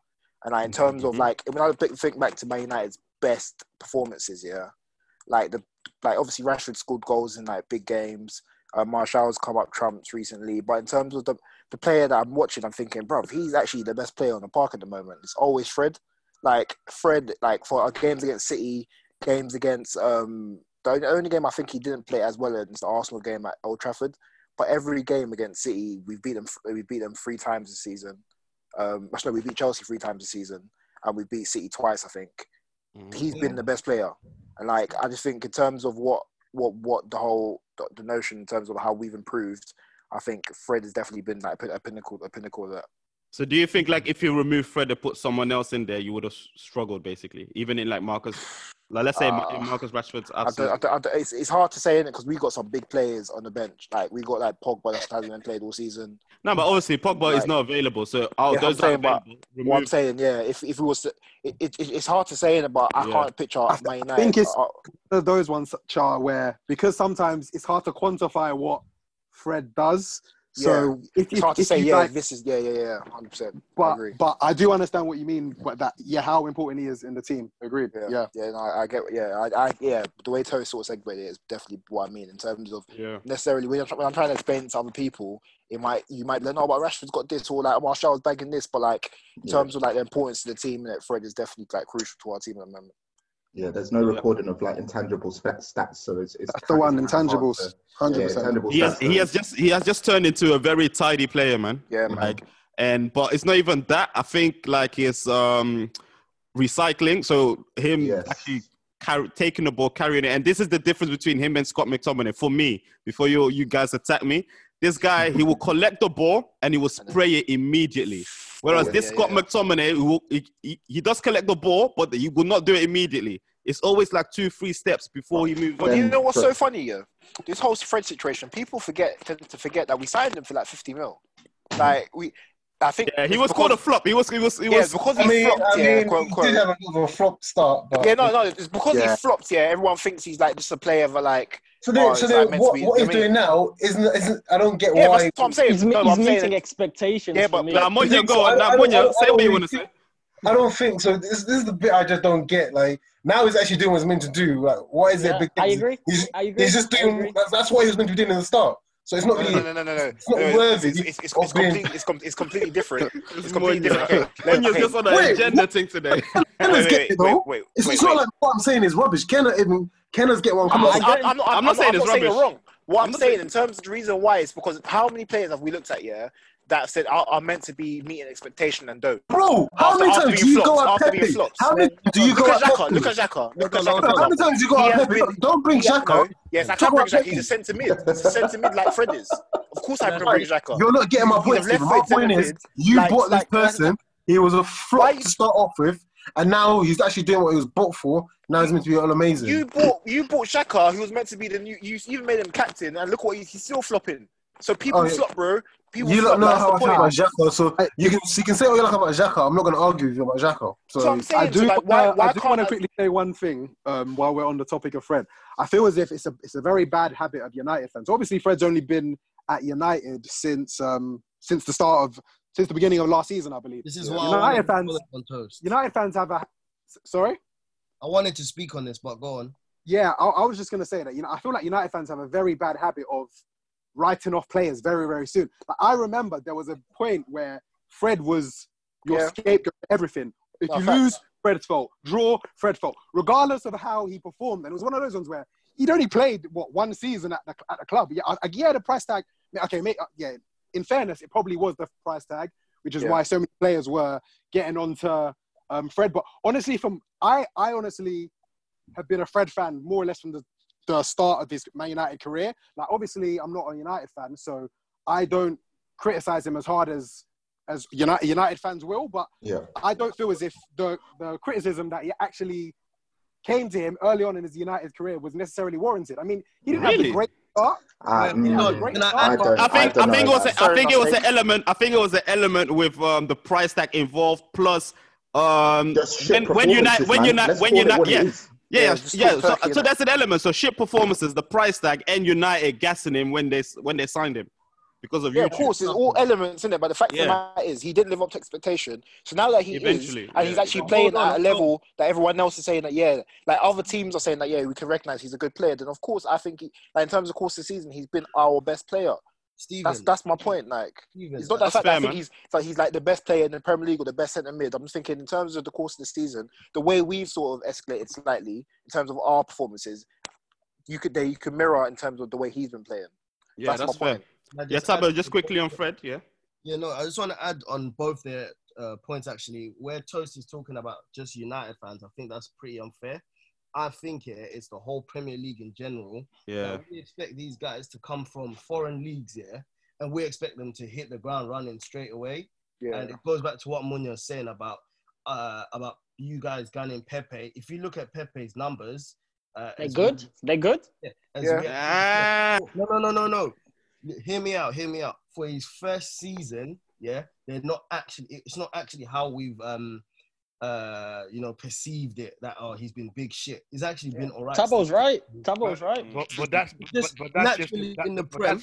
That's the price tag syndrome. Exactly. No, but then it's also in the Premier League. We want everything right here, right now. Or if a manager is doing well in the beginning and then somehow in the middle there's like a rough patch. For example, Solskjaer, you lot wanted him gone. And then that game against, it might have been Chelsea or whoever it was. And PSG. That's what saved his career at United. So I feel like in the Prem, we have a big problem in general. As to like, when there's like... I agree, to be honest. I think there's an element of we hold the league and our teams at a high regard, innit? And we just want... But the thing is, why can certain players... that standard. But why can certain players come in and... Like Bruno, for example... No, but like it's context because the thing is you're forgetting the reason why everyone's so critical of Pepe is because Arsenal don't spend 70, 80 mil consistently. So then when Pepe's coming in, there's a lot of people eyes on him, innit? Because people are thinking, raw. So are we saying the criticism on Pepe is not warranted? No, I think Pepe's had an okay season, to be fair. Like, in terms of, if you want to talk about the player profile and the fact that he's come from abroad, like, he's done okay in it. But obviously, in terms of the context of Arsenal and, like, the fact that, like, they don't spend 70 mil on every other player, then you probably think as an Arsenal fan, which is warranted, that you probably could do more. That's my point. All right, let's not deviate. We're still sticking with United. Yeah. So obviously the player that we chose and the player that the Sky Sports newsreader chose was Marcus Rashford. My guy. So Peter, why Rashford, man? Why is he the player of the season for Man United? I think not Martial. Shout out Tony though, but I think it does have to be Rashford. I think goal scoring wise, he came out of the blocks really quickly. Even being out for as long as he has been, he's still our top goal scorer in the Premier League. And I think throughout his rise, within the United ranks, he's always shown that he has bags and bags of talent and ability. And I still think that, like, I'm in the camp of people who think that he still has a way to go before he's the finished article, but he has age on his side, and he clearly does have that willingness to get better because every season he comes back better. Productivity-wise, still some work to do, but I've been really impressed with his eye for goal this season and what he's done generally. So 14 goals and 4 assists is excellent, man. Five of those penalties, but we won't talk about that. I just think that the goal scoring output for Rashford this season, his best yet. He's taken United by the scruff of the neck this Prez, season. don't you think that's what I like? That's what I like the most. Sorry. Don't you feel like with Rashford though, like it's not as high in terms of the amount of chances they probably miss, but with that whole thing when you watch Salah, and like you think that he misses a lot of chances. When I watch Rashford, like in a game, like of course of a 90-minute game, the guy misses like 2 or 3 chances as long as scores 2. So like I just think if he can work on like just like keeping his cool a lot more, which I think he has done a lot better this season. I honestly think he like next season, or see if he can come back and stay fit, he can do numbers, man. Because I think he's a good player. Stephen, the point is so stupid as well, where people say he takes 10 shots and he scores 2 or something like that. Like, fam, shooters shoot. It's gonna happen with every strike. Like, I get that, but at the same time, I feel like it's a poor ratio, man. Yeah, it's like the intelligence of a footballer to make the right decisions at the right time. But I get what Tabo's saying. I get what Tabo's saying, because if you look at the top shooters in the league, they shoot. And if we all get at, let's say Harry Kane. Harry Kane is probably the biggest in terms of wasteful shoot in the Premier League. But that's how you get to stack up 20, 25, 30 goals in a season. Yeah, no. My problem isn't him shooting. What I'm saying, like obviously Rashford takes his chances. That's the reason why we realize that he misses. But what I'm saying in terms of like the clinical nature, like Salah has probably always been like this in terms of like wants to shoot, wants to get in front of goal and shooting it. But like recently he's become efficient with it. And even though we still claim that he misses chances, he still bags. Like, but you know what's scary about Rashford? Can score more. That's what I'm saying. You know what's scary about Rashford? He's 22. Yeah, and he is miles ahead of what Mane, Salah, and all these places were at 22. Scary, man. Miles ahead. This is miles ahead. 22 years old. Mane is young, you know. Yeah, Mane is young, man. I swear at 22. Mane's 27. The fastest hat trick in the Prem. Is he? Yeah, but Mane's 28. He's 28. Mane's 28. Okay. Bro. Oh, he's my age. Yeah. Mad. Come on, man. Yeah, Rashford is a player, man. I love him, man. Goes back to my point again that we always like trying to rush these guys again. Like facts. And I understand why. It's because we've seen Rashford, I think, since he was like 17 or whatever. So we feel like this guy has been there for time. I think with Rashford it's different. Let me tell you what my thing with Rashford is, because it's what Peter said initially. You can clearly see this guy has bags of talent, and me in Rashford is me. I actually want him to be great. Yeah. Honestly, don't forget as well. He's also had how many managers in that time? What he needs here is a manager that's going to take him under his wing and like coach him and whatever. And you don't need that, bro. You need to do the Ronaldo thing. Coach yourself. I think he's got that kind of work ethic. Ronaldo had the best coach in the world. What are you talking about? That's a fact. Nah. But come on, let's remove the agenda for once. He just needs to. I can see that he has that kind of that Ronaldo mentality of like, I just want to be the best. I just want to get better. I'm gonna work on this. I'm gonna work on my heading, shooting, everything, because he can do everything, and he can actually be sick. And I actually want to see that about him. And this was my initial frustration with Rashford, because he didn't show that often enough for United. I think going back to Charles' point about like obviously he's shooting output in ratio with the amount of goals he scores. I genuinely think that Ole is a massive fan of Rashford, innit? Like he loves Rashford, never has a bad word to say about him. I genuinely think that Ole's just told him, listen, if you have the goal in your sights, shoot. Yeah. Like you have the green light to shoot however you want, wherever you want. And I think that's why he sometimes ignores what may be perceived as the better option, maybe a slip for someone else or a cross, as opposed to cutting it and banging it, because I feel like he's just been given the license and the confidence, and he's being told that nothing that he does is wrong. I don't know about that, man, because surely when you're becoming a footballer, you can't. I don't know. I don't think he's told. You can't be told that because you want to you play as a team. You can't play for yourself. I think. Well, you see these managers. Fam, they know who they know who they're. You know, because how can you tell one player something and then have it? That's what he's done. But he's got the ability, though, man. He's Hey, actually got there's the been ability. stories. Yeah, There's been stories in the past where like when managers have literally said, "Give the ball to this player." Like, Yeah. yes, If you've got the ability, that's fine. Give the ball to the player. Yeah. But look at how he's moved. I mean, he's been given the number 10. He's been he's given playing like our main player. The free reign to do what he wants and express himself freely. I think he makes things work, man. Don't get me wrong. It will be in regards to the system of football, of course, innit? But in terms, I know what they mean. Like Harry Kane plays in a system, but give him the ball anywhere near the box, he's shooting, and no one can tell him nothing. That's the and point. Aguero, exactly the same thing. You give him the ball. If he shoots, no one's going to shout. No one's going to tell him. On another day, it's banging in the top corner. Yeah, I agree.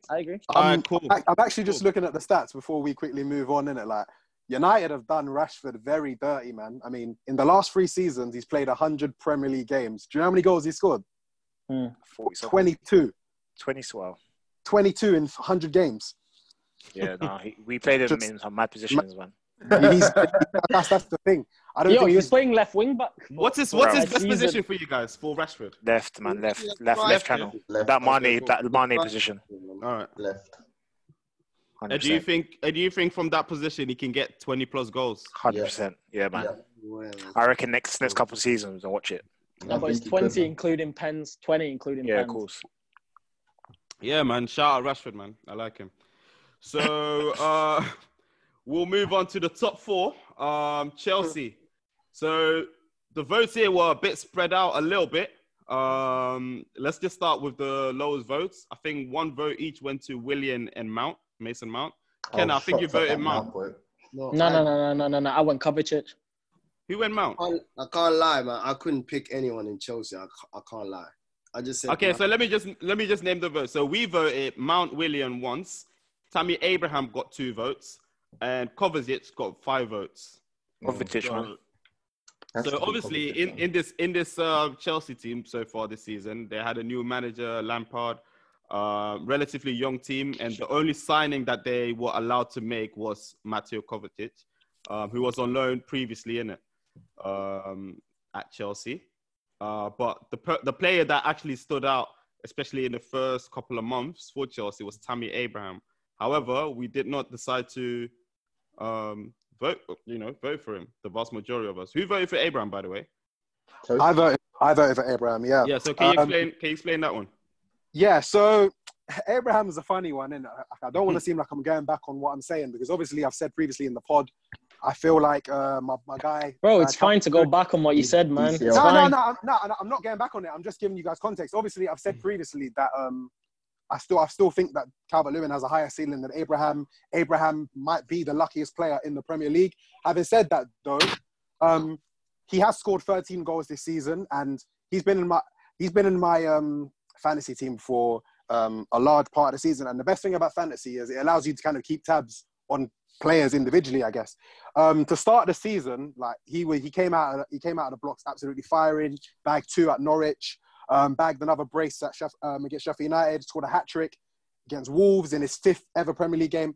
I just feel as if like in 23 games he's played this season, or 25 if you include substitute appearances, 13 goals isn't a bad return, to be completely honest. I mean, this is his 1st ever Premier League season. And while I feel very much so that, let's say, a Calvert-Lewin or another striker of that caliber could have been in the Chelsea team and scored a similar goals, you still have to put the chances away, do you know what I mean? So even though I still feel that Abraham is very much blessed in the situation he is in currently, and I still actually want to see more from him to see if he actually is a really top player, I've got to give him his props in it, man, because double figures, having played only 3/4 of a season, is very, very, very, very impressive, isn't it, man? So for me, he was my pick.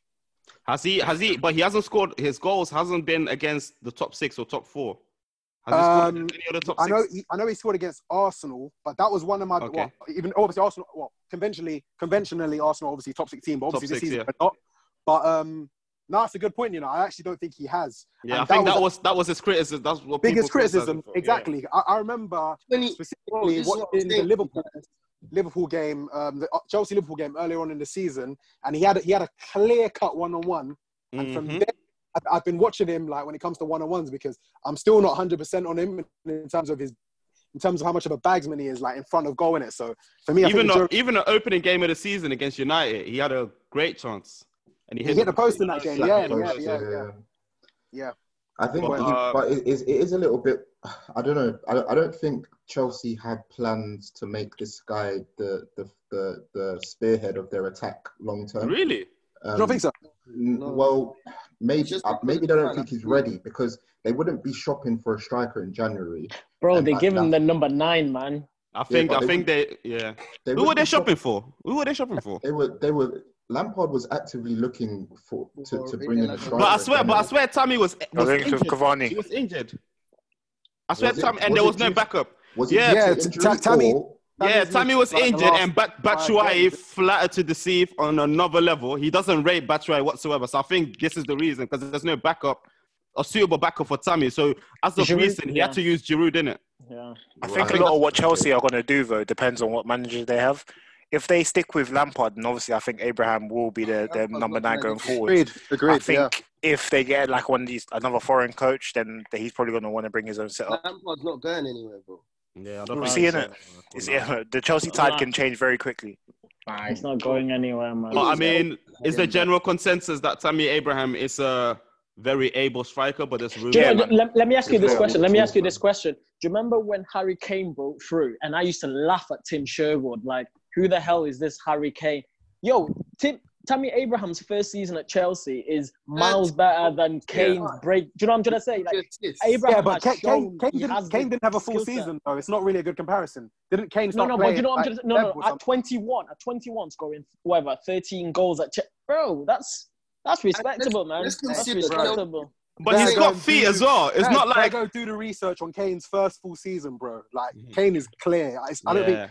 It's not a comparison. His first full season, he was clapping in goals, I get his first full season. I think he's got 20 plus. But I'm trying to say, the question was, is he able long term? I think he is able. Maybe not to be the main number 9, but he can be one of those of where he's supported by X or he's supporting X. But he's definitely good enough to be a long-term Chelsea player. I think there'll be pressure to bring in a ready-made striker.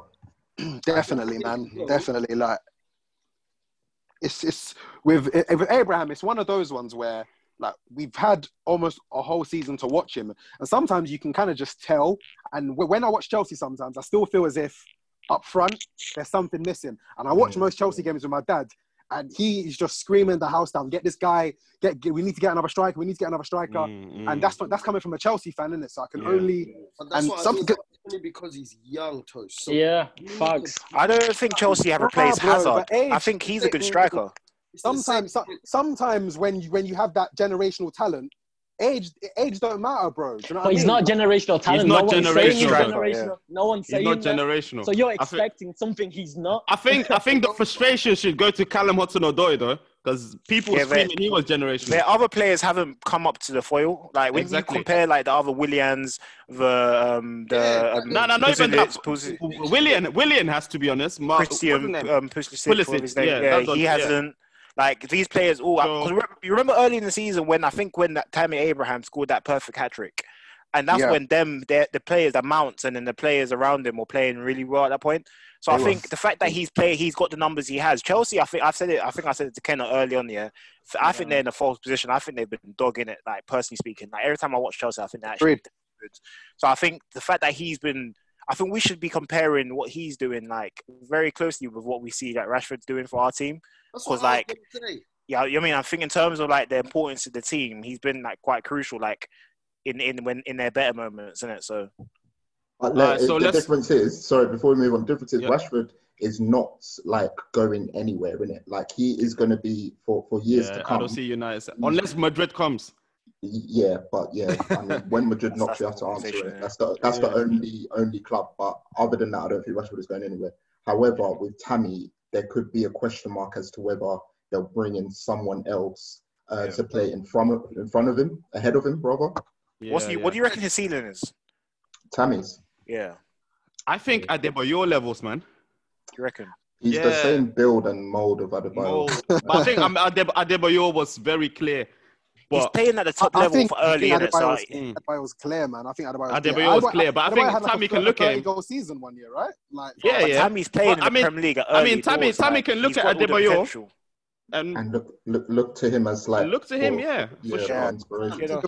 Fair enough. Why are you not considering that Chelsea this year haven't been the Chelsea of the past? That's my point. No, and that they haven't had like a Hazard, whoever it is, that's taking the load off him. 100%. So can you imagine Hazard playing with Tammy? Can you imagine Hazard playing with Tammy? I think that. Yeah, like think about it. That all the Chelsea youngsters don't really have that many senior players to kind of take them under the wing, and you know what I mean. There's Kante, there's Willian. You're learning on the job. Yeah, so it's like they just have to, as Kenneth said, learn on the job. So I feel like you guys need to cut him slack, bro. He's done. Yeah, for sure. Yeah. I'm not saying he's shit. I like Tammy, but I don't think anyone is giving him any. No, I'm not. I don't think any. Yeah, but it's more like, is he going to be the guy? He's not as talented as like. I think he's got bags of talent, man. I think he's got bags of talent, but bags is a stretch. Bags is a stretch. My question. Want to see more. If I've bagged it 13 goals in 25 in my first season, 1 in 2, why is it? I'm asking for that new contract, Joe.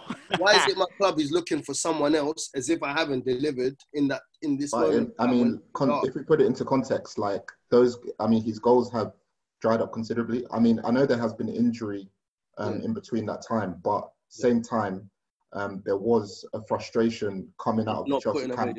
Yeah. No, it's true, man. Like those numbers are skewed, Prez. Like he scored 7 goals in 3 games, so that means he's more or less only scored 6 goals across the other 20-something games. You know what I mean? Yeah. So but let's discuss the actual winner though, because Abraham has been getting a lot of airtime, but the player that we chose. Can we talk Mount before we move on? Yeah, I did want to. You guys wanted to discuss Mount, yeah? Who voted that? Allow this guy, man. Who voted Mason Mount? Young Lampard. None of us. Yeah. You did, Tabu. Go on. I did, but it was just based off like at the beginning of the season as well. He had a strong start. So that was just my decision behind it. It wasn't much in it. So what are we? So Chris, what are we thinking about Mount? Oh, Mount. Yeah, like I said, he was deployed on the left. There's a question mark for him. There's a question mark on him. He started out on the left. He bagged a few goals from the left-hand side.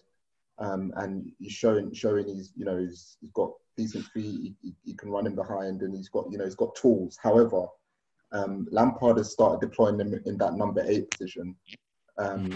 He for some reason sees him.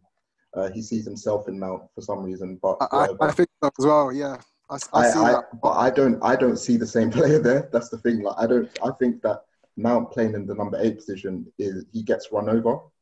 Big chart. Do you remember? I think I spoke to you about this of where I watched Derby last season because my boy's there, and I asked who's the better player of Mason Mount or Harry Wilson. He chose Harry Wilson. Bro, Harry Wilson offers more. Where Mount to me is slightly like in the Ali mode of where he won't get involved in play much. He'll work hard off the ball, and then he'll pop up with a goal and assist. I 100% agree. He's a weird one. He doesn't affect the tempo of the game as like other centre mids. He's good at set pieces, though. I'll give him that. He's very, very good at set pieces. Yeah. Do you know what someone called him actually? A defensive winger. That's how they play him on the left. Do you know as a just? Yeah, he's always that player that like comes to fit in. I'm not playing him 8. I don't fancy him as an 8. I'm sorry. I think that we got better 8s in English setup, to be fair. But I think he is number 8. I think Mount has like a lot of potential. I think the thing that was unfortunate with him was he actually kind of almost got out of the blocks a little bit too quickly. So when the goals and assists dried up, it was like, what's he really bringing? But I think it was more a regression to the mean in terms of he's got 6 goals or 5 assists in the Prem. At the start of the season, you probably would have said, yeah, I'll take that. Do you know what I mean? But because he came out of the blocks so quickly, it's kind of almost skewed the way we view him, sort of thing. But I think there's a very good player there, in it personally. Yeah. So I'm excited to see his potential at long term. Yeah. I'll keep screaming this again and again. Again, this is his first season, 21 years old, has 6 goals and 4 assists. Like, bro, these guys. You'll take that at the beginning of the season. Yeah, like, if he gives you that, you're taking it. And again, it goes to say, like you said, right, about Chelsea and all of that. That look, they don't have much of a team, so these guys are gonna play, and of course they're gonna burn out in their first season, man. Playing 29 games, it's gonna dry out. It's gonna do that. But I think get Prez's point of saying as an 8, like I don't know if he's gonna hack it, but he's got a lot to learn as well, man. So you know. So can we actually discuss the Chelsea's player of the season? This is Is it time yet? Or yeah, let's do it.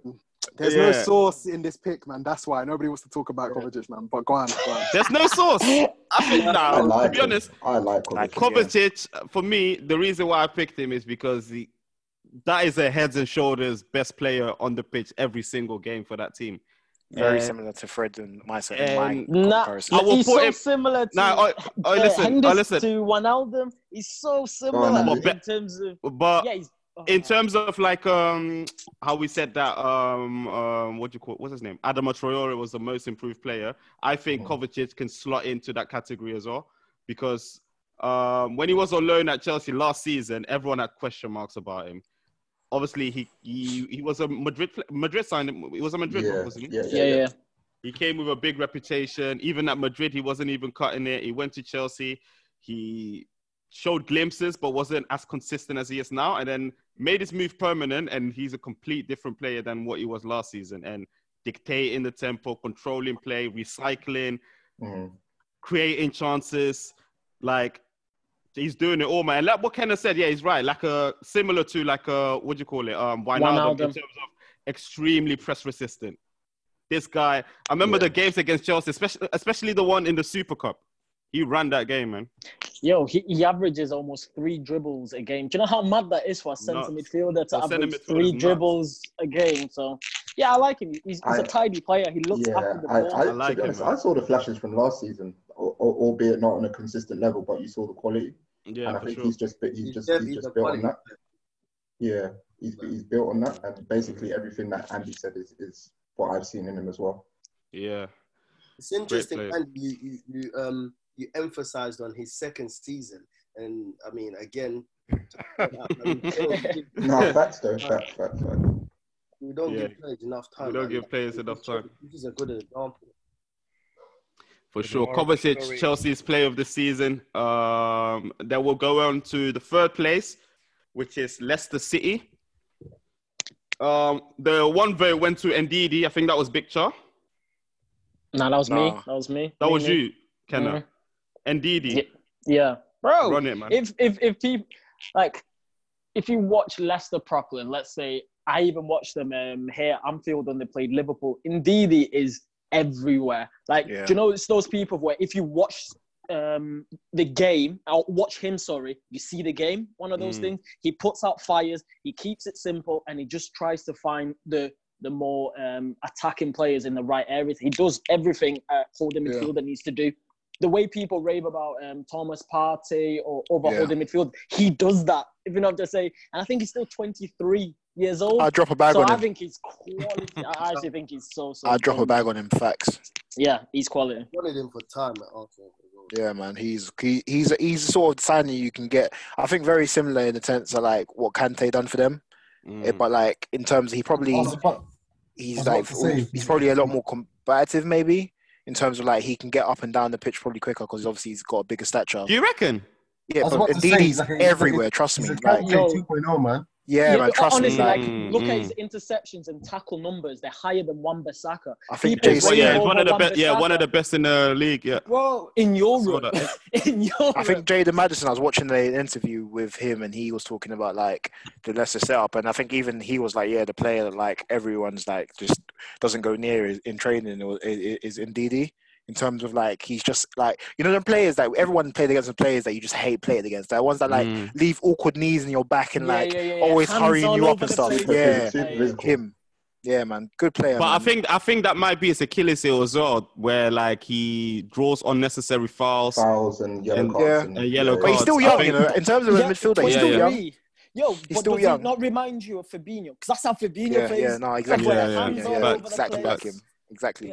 I like Good him. player, man. I reckon he will be the sort of signing that like a big team will make that. Well, people won't shout about, but Tottenham. he will. That's Yeah, who Tottenham need. Tottenham That's who need. United need. Yeah. Facts. I mean, he might even go to Atletico if they sell Partey to Arsenal. Exactly. I reckon his ceiling's higher than that. Like- You know, I think he's a big guy. He could play in a big team, and he wouldn't look out of place in my eyes.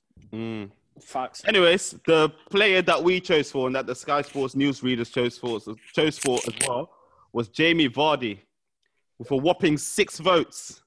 Easy. This Mono. one speaks for itself, man. Yeah. Mono. Yo, Where you at, man? Jamie I'm Vardy. here. Tell us, why did you vote for him? I didn't vote for Jimmy Vardy. Oh, you didn't vote him. Sorry, you voted for Soyuncu. You voted for Soyuncu, innit? Yeah, G. Yeah, why did you vote for him? Sorry. Just to come in and replace Maguire and do a better job than Maguire. I love it. Anyone that's watched Leicester this season could actually say that's not even a Bro, agenda. that guy. That's not agenda though. That's what I'm saying. Like he's come in. He's not. Factual facts. He's come in again. Like we have this talk about some players coming in the Premier League. They adapt. Some people struggle to adapt. But he's just come into his Leicester squad and like seemed that he's been there for 5 seasons already. Technically, it's his second Did season. not get a game. Second. Did not get a game on the Puel, you know. He wasn't starting when Maguire was there. Because of Slabhead. Well, and now he's had his chance. He's doing, like I said, he's doing a better job than Slaphead. So What pains me is we couldn't actually sign him. Do you know why I hate this conversation? Because Arsenal should have bought Yeah. it rather than Socrates. Literally. Almost signed FC, man. Obviously. He's still young as well when he does Sionku. He's still young. Yeah, he's still young, man. yeah, he's so got I- everything. I- He's also that defender that's everywhere. Yeah. He doesn't go with half-hearted like some of these Arsenal defenders. Like, he goes on full points. But yeah, that was my reasoning, bro. Yeah. Okay, so then I'll go to Shalom then, because you was one of them that voted for Jamie Vardy. Why Jamie Vardy for Leicester this season? I just think the number speaks for Jamie Vardy. That's it. That's what I have to say. Jamie the lad Vardy. I mean, he's top scorer of the Premier League. Like the first 18 games of the season, he had 17 goals. And the only reason Leicester, and it annoys me so much, the only reason they're not in the top 4 dogfight is because of that ridiculous first 18, 19 games they had. Do you know what I mean? And he could not miss 17 goals in 18 games to start the season. Speaks for itself. And yet they did dry up in fairness, and then he got injured for a little bit. And he didn't play, but I mean, he's top scorer in the whole He scored league. in 8 consecutive games. He was almost chasing his own record. He was almost chasing his own record again. Do you know what I mean? He's the top scorer in the whole league, man. Do you know what I mean? Bro, he's just man to throw it over the top and he'll do the rest, man. He's a menace. Facts, man. 99 goals now, Premier League goals. I remember the game that they played at home against City, and the way he pammed Fernandinho the whole game. That Fernandinho could not live with him. Yeah. He should have bagged a couple that game, to be fair. Bro, everything James Maddison has done in the Premier League is thanks to Jamie Vardy. I'm saying it now. All over the top Saying or it bust. now.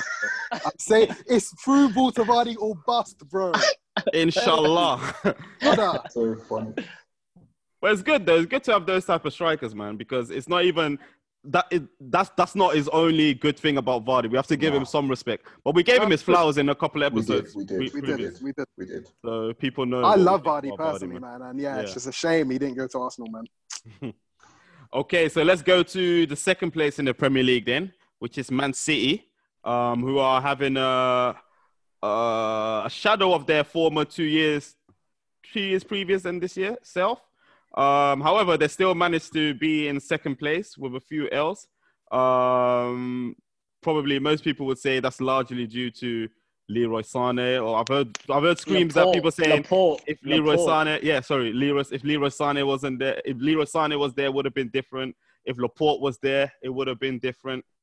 However, they still got a couple players that got 10 goals or more, with the Sterling. I think Kun Aguero also got 10. And Jesus. And Gabriel Jesus as well.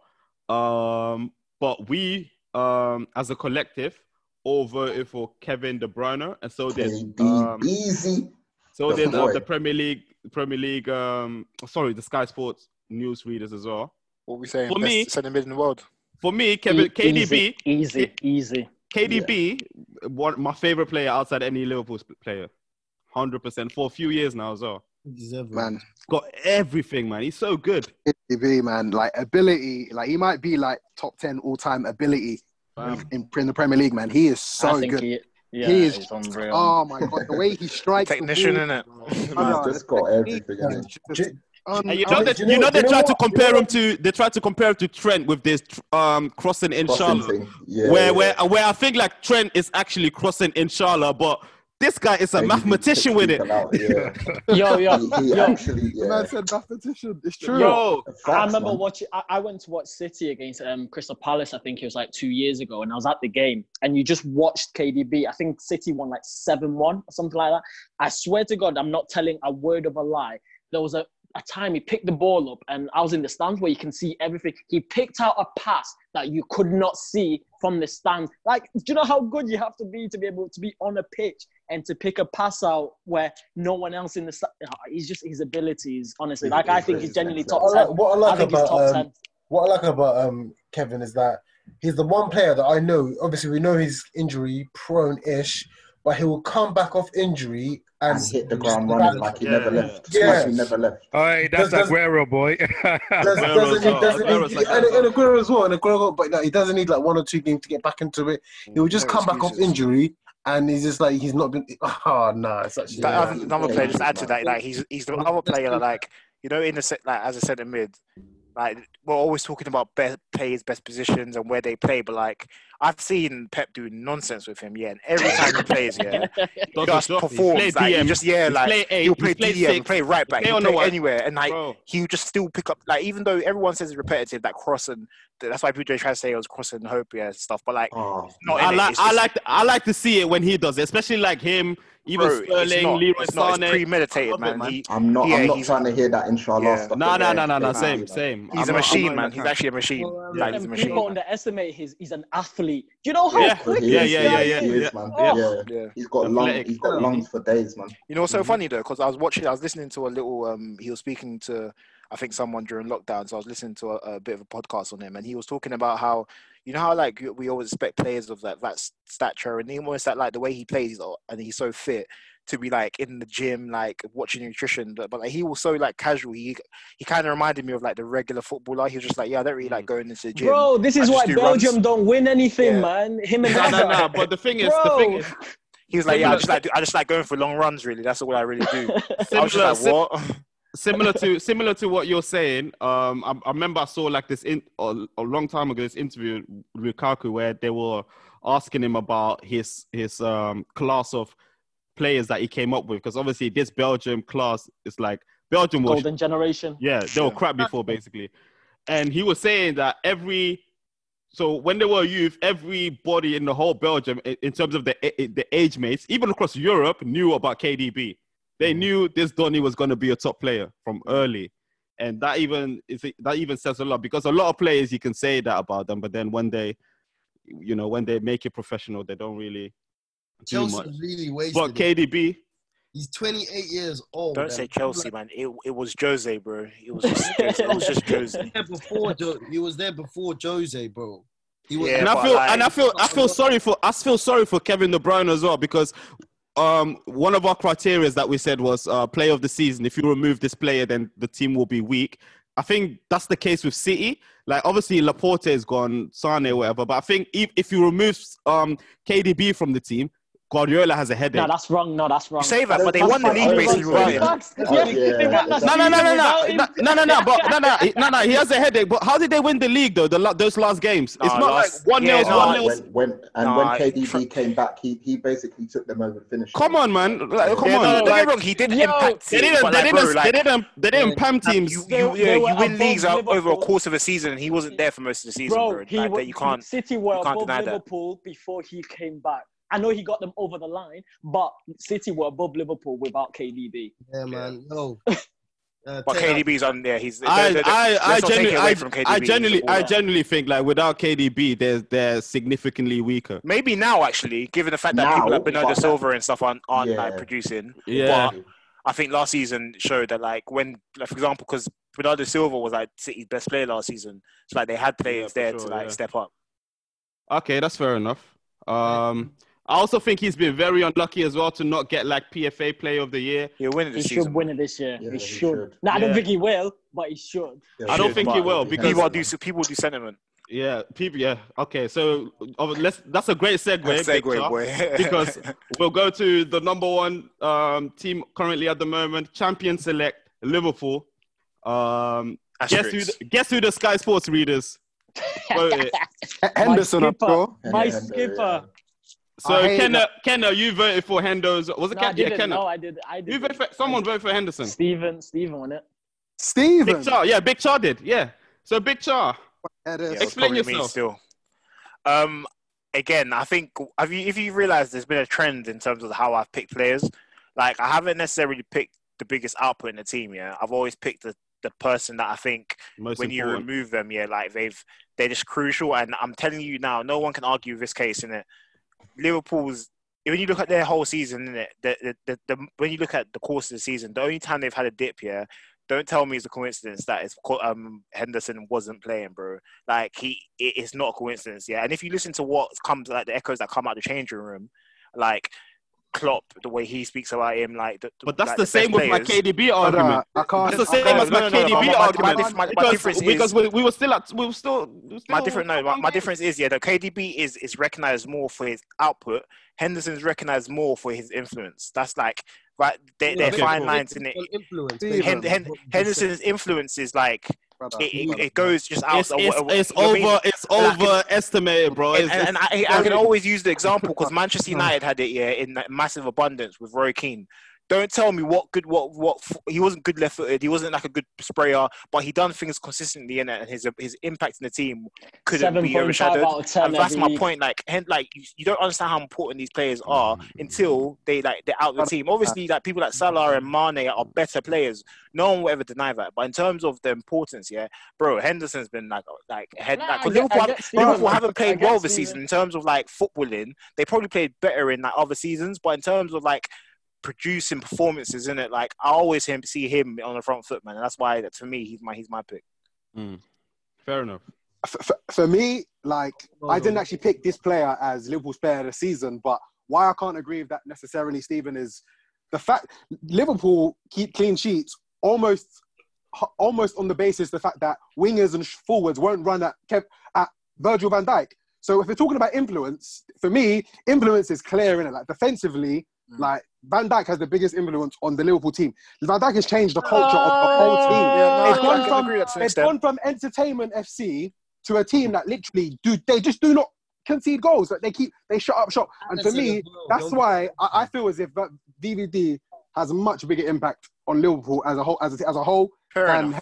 I guess it's takes, and it's all takes. Liverpool don't keep clean sheets, but I get where you're coming from. I get what you're saying. No, I do believe that Van Dijk, this season we haven't really been keeping clean sheets. Has been like Liverpool. Van Dijk has changed the club because obviously Henderson's been there from years, isn't it? But Van Dijk definitely changed the mentality of the club. I definitely agree with that.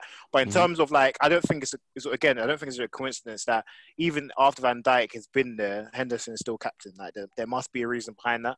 Let me tell you one thing. Like you guys know my Henderson stance, but one thing that I've always maintained, and which I think like is very important for Liverpool, is that Henderson's recycling ability is very good very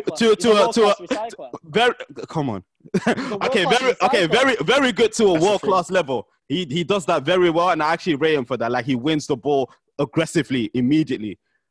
But the one thing that I don't like about Henderson is his impact going forward and his passing. So Henderson, in terms of like his pass back stats, is very high, man. And I don't like it. If you compare him to like a Kovacic, for example, they grab the ball, they look forward immediately. Henderson doesn't do that, and that's why you can talk about influence. Unfair, man. You can talk about. That's very unfair. I think it's unfair. No. I don't. Because the thing is, Henderson. How many times? Kenno, just be honest. How many times when Henderson has the ball and you think like, okay, cool, make this pass, do this, and he doesn't do that. No, he goes back tactically, because his role. You know the way Liverpool play. It's about just adding pressure. I know it's patience. Trying to beat the deep block. No. But then I know you say this about not through balls. But Fabinho doesn't do that. Fabinho doesn't do that.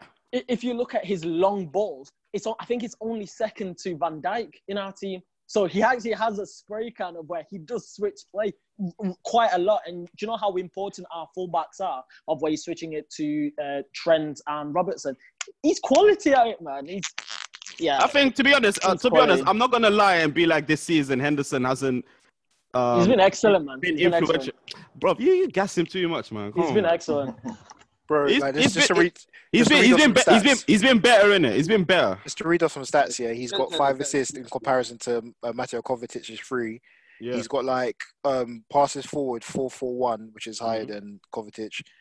He has got more passes back, pass backs, but he's got more crosses. He's got 52 crosses as opposed to. So like definitely a lot of it is Liverpool the way they play. Thank you. But Henderson is still instrumental in that, man. I definitely believe that. I should believe it, man. In terms of that system, don't get me wrong. I don't think Henderson is going to go into every team and be instrumental like that. But you can't ignore like Liverpool run as like a very good machine. It's a machine. Yeah. Yeah, and I think he's important to that. So would you have Hendo in the England team starting? Yeah, of course, he starts there. Oh God. Currently, to be honest, how long has Hendo been at Liverpool for? 8 years, I think. Since 8, 9. Since 11-12. Since 11-12. So it's only really, let's say, in the last 2 10-11 actually, seasons, yeah. 2 seasons that we're actually starting to talk about things. No, that's unfair. It started from 13-14. It started from 13-14. It started from 13-14, and then the seasons after that, he didn't do niche. Henderson's been a top player. Interesting. A top player. Interesting. But I'm Liverpool. Sunderland times with Danny Welbeck, like he's been about. When he was a winger. When he was. No. Those days. Oh yeah, he's been about. Like he's been a name. Yeah, like well, I wouldn't say he's been good. I'm just saying he's been a name. It's just maybe when comparing him. But he could easily be like a cat. But he was good though at that Sunderland team. He could have been a Charlie Adam or something like. He was good. What I'm trying to establish is like when did this renaissance of Henderson of him 13, 14. When did it actually start? And when did you start saying? I wouldn't say 13, 14. I would say last season. A good season last 13, 14. I think in terms of like consistency. If anything, this season, if anything. See, I was going to say that. Can't lie to you. Last season he was quite important. Nah. Last season was all about Van Dijk. Come on, man. Steven. Yo, last season was all about Van Dijk. You know the way you said, oh, Liverpool looked different this season when Hendo wasn't playing, yeah? So hold that stance point. In 13-14, when we flopped it and everything fell apart, it was when Henderson was missing. Same again. Henderson was excellent. Henderson wasn't even like top 5. Fantastic. He was fantastic. No. He was still. Nah. Tosin, he was. It was Gerrard, him, and Allen. It was Gerrard, Henderson, and Allen. I'm saying top 5 most influential players on the team. You had SAS and you had bloody Coutinho. What are you talking about? Nah. Coutinho, no. I'm sorry. I will back Henner with this. Coutinho wasn't Coutinho. Tosin, go back to that season. Henderson was top 5. Yeah, watch us. And you'll say he's definitely top 5. Facts. Over Coutinho. So that was when we started seeing flashes of the things that were. Yeah. So let me, because I'll bring up balanced debate to this. That's where we saw flashes, but he didn't. So the seasons after that, he didn't do much. Kenny, you can't tell me. Yeah, I agree. No, I agree. So the question was when did he start? That was the question. When did we start? For me, when did we start seeing his influential thing? It's probably either last season or this season. For me, to the point where you're saying without Hendo, this team is not the same. Exactly. Last season or this season? I've been a Hendo fan for time. I've been a Hendo fan for time. Any other period? Yeah, but I like the players that I think sometimes I can be a bit biased. I like players that are not going to get the headlines. That's why I like a McTominay. I loved Keane. Like I like players. Every team needs, but no one will ever shout about. Of course, Van Dijk has been the best. Like has been a revolution for Liverpool in terms of changing their the way they are. Of course, Salah, Mane are they're the output in it, but I just think you need that person in midfield. I agree. Trust me. I agree. I think and just to go from a United standpoint, if you've watched United over the last 4 to 5 years since Alex Ferguson's left, we've been screaming for someone to take responsibility in the middle of our park and be the person that you can sort of rely on, not necessarily to get goals and assists, but to be a consistent performer at 7.5 in it. And that's why when I watch Henderson, I watch Liverpool. Yeah, even though I can say the Salahs and the Manes, of course, I'd want them. Yeah, like I'd obviously every single season when we were linked to a centre mid to pair up with Pogba, quote unquote, I would always say I'd love a Henderson type midfielder, man. You have to ask yourself though. Do Liverpool win the league if Henderson's not in the team this year? Yes. That's different. No, it's not different. It's not different. It's not different. It's not different. I tell you that's not important. Why is it not important? Man City. Because started over VVD. Do Liverpool still win the league this season? Yeah, but Man City still won the league without KDB. That's the same argument. So that's the same. Exactly, but that don't mean that KDB is still not their best player at the moment. Like, it's just to say that they've got a team. Like, come on, bro. It's the same principle. You can't. You have to use the same energy. No. Let me tell you why you're wrong. Let me tell you why you're wrong. Because we don't have the same squad as City. City can afford to lose a KDB and bring up Bernardo Silva in to fill the void. We can't afford to. Henderson. We can't. I mean, we your can. Performances recently have showed you can't. Sorry to say. We can't. Sorry to say. Wait. Sorry. How many games did Liverpool lose in that period? Come on. Bro, they got slapped by Watford, didn't it? That's not normal, bro. And Atletico Madrid home and away. Game. They lost in the Champions League. Champions League home and away, but Champions League home and away, bro. Man, we're tired. We covered this. Your squad is not big enough. It wasn't because of Henderson. It's just your. I'm not saying it was, but I'm just saying that it can't be coincidence. It's not big enough. Yeah, it's not a coincidence. Putting far too much credit on this guy. Anyways, I lie, but we move. Anyways, so Big Char voted for Hendo, who received 1 vote, and then it got a bit tight. The next up was Trent Alexander-Arnold that received 4 votes. Kenna, you was one of them that gave your vote to Trent. Basically, I know Tosin said the most influential this season, Van Dijk. I agree, but I don't, because in terms of this season, let's talk this season. Sorry, yeah, just this season. We're talking about the best side in British football, and still currently the Champions League holder. And our most influential, positive player is our right back. Do you know what that says about how good of a player / season he's having? He's going to break his own record of assists in one season of 12. He's already on 12 now with another 10 games left. I think he's our best player. Had the best season, and I know people will bounce back. People will bounce back. I'm not mad at that. Yeah, people will bounce back and say defensively, he's not this, he's not that. So I pulled up his stats in comparison to Pereira and AWB. AWB obviously kills him defensively, but he's better defensively than Ricardo Pereira, who people rave about being excellent defensively. Just because Trent doesn't put up massive tackling numbers, but his interception numbers are quality. And facts. He reads the game in that sense well. Dribble pass less than Ricardo Pereira. Really?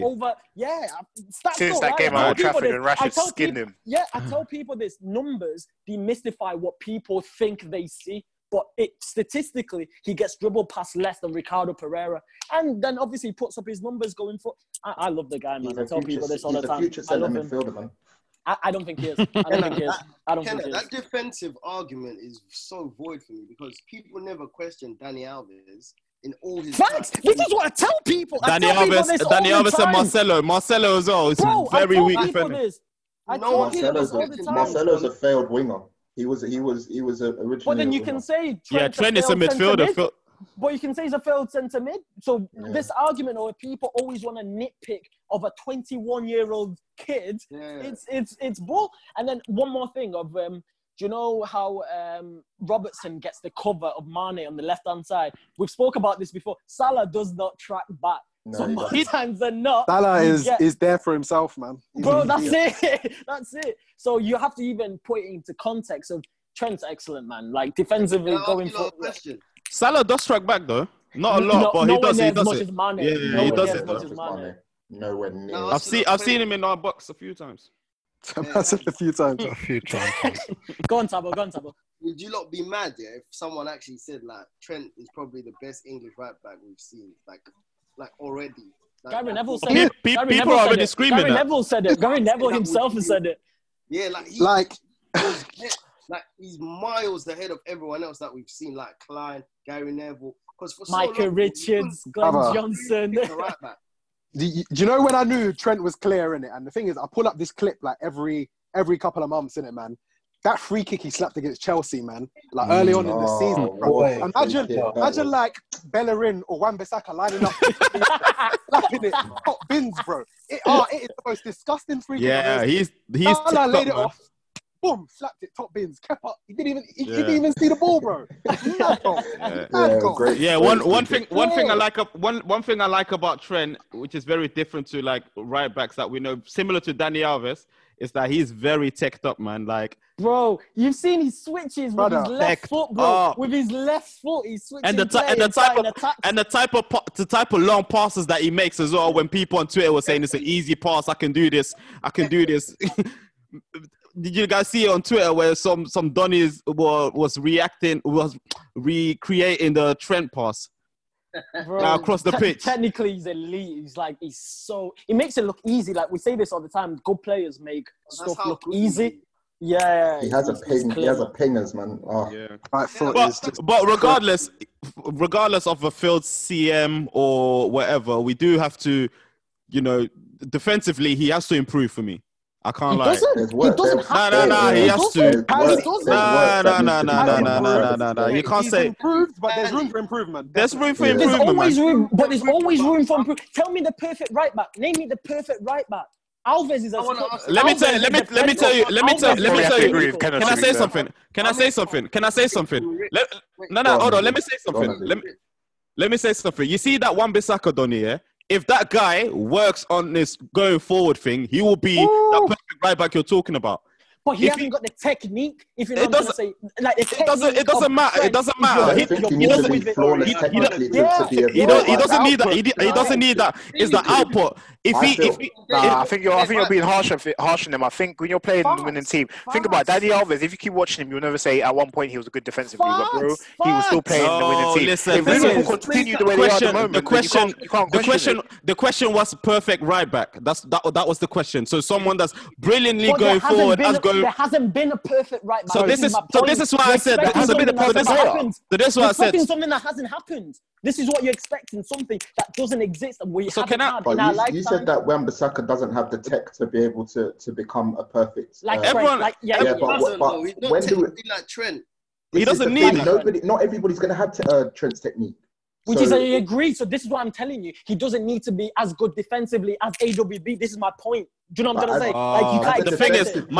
My thing is, let's say if Wan-Bissaka gets like 10 assists, a couple of goals from right back, and he's as good as his same numbers or better numbers defensively, is he not? Would he not then be better? We're speaking hypothetically. Yes, hypothetically. So there we go. Expecting something that doesn't happen, and like I pointed out to you, you can think about that way around. Yeah, I pointed out to you. Defensively, Trent is as good as. Take away AWB, he's as good as any other right back in the league. Take away AWB, his numbers stack up to any other right back. If we do eye test, that's not the case, bro. This is what I tell you, numbers demystify that. What game can you remember, or if you can name me 3 games where you remember Trent being absolutely ripped this season, get them up. Because you won't get it. It's a fact. Like no one is saying. No one gets ripped. The thing is, Liverpool defenders don't get ripped like that. About a few occasions because we don't get attacked like that. Facts. We have the ball. That's a lie. No, we don't get attacked like that. That's a lie because Kyle Walker is a shambles defensively. Defensively, if you're not getting attacked. No, because when we do get attacked, it's on that side. When we do get attacked, it's on that side. What you need to accept is. Let's just explain that you have up top. Yeah. You know what? Let me compare it to the backs that we have. So compare Trent with Robertson. Which I think is the best left back. The point I was gonna make. Robertson is the best left back in the world, and no one can tell me different because he does both things brilliantly. Going forward, if you actually look at the stats, yeah, they're very similar in terms of defensively. Thank you. But you know, stop using the stats when you know eye test. Trust me, I hate that because Kenna, you love to use the eye test. You love to use the eye test to suit your personal thing. No, I don't. You do. You even tried to shamelessly try and put them on par a couple of months ago at one point. Defensively, bro. Like, stop it, Kenna. Steven. Nobody's saying. Who gets ripped more? Who gets ripped more, Robertson or Trent? Kenna. It's similar. It's similar. It's not similar. Stop lying. Stop lying. Stop lying. Stop lying. Come on, Stop bro. lying. It's a shambles. It's not. It's not. It's not similar. Dribbling. Here you go. Dribbling numbers. Yo, dribble pass. Robertson gets dribble pass 1 a game. That's his average. And Trent Alexander-Arnold 1.4. So Man, you're talking about it's a shame you're doing this now. It's a shame you're using. Christ. It's a shame you're using stats when we're all watching the same football, man, every week. And this is what I tell you, Stephen. Am I not consistent in what I say? Use numbers to demystify what people think they see. Let's not let this get out of hand, though. We're giving flowers. We're giving flowers regardless. No one's saying Trent is getting roasted week in, week out, bro. That's not what we're saying. What is your lot's point then? Facts. Thank you. There's no point of having this discussion if you're saying he doesn't get. He needs to improve. Yeah. Let's not get into it. This isn't a Trent topic. I mean, say no more. Say no more. We can all agree to disagree, but obviously the person that received the most votes. Final point. Sorry, final point. Who's the best right back in the world then? Who's the best right back in the world? There's still a debate on that. People say Trent. With who? It's Trent. With who? Come on, man. No. They say Trent, but people mention other names as well. But with left back, even United fans want to throw AWB in there because of the defensive thing. No, Kenna, what you're missing is Trent can be the best right back in the world and still be a bit. But he can still improve. He can still improve. I said he can improve. I didn't say he's perfect. You said he doesn't need to. You said he doesn't need to. Nah, you said he doesn't need to. He doesn't need to. That's a lie, though. Wait, hold on. What he means by he doesn't need to, you, man, are trying to draw him out to say defensively. You're nitpicking. However, you cannot prove. That's a reach, man. No. I don't think it's a nitpick thing. I don't think it's nitpicking at all. That's you know what they're trying to say. I think it's more like obviously there's also flaws to his game. I think what's been trying to say is that basically, look, this guy, he's at a level right now. He's better than everyone else, but he's still in the playing himself. He can still improve. That's agreeable on both counts. I think in terms of when you watch him, you can see there's probably and I he even can get think better. he has improved defensively as well. Yeah, he has definitely. He spoke about it the other day when he had an interview. Taking him for a mug. That's what I'm saying. We're not taking him for a mug here. But I just think he can improve in terms of player. Itself, man. Let's be honest, guys. That's what I'm saying. You man keep talking about the eye test. Name me the game or get the clip where he's been ripped, and then we can discuss and say, yo. Yeah, thank you. Yeah, let's discuss that. Yeah, that's a fair. That's fair. We'll do that for another pod.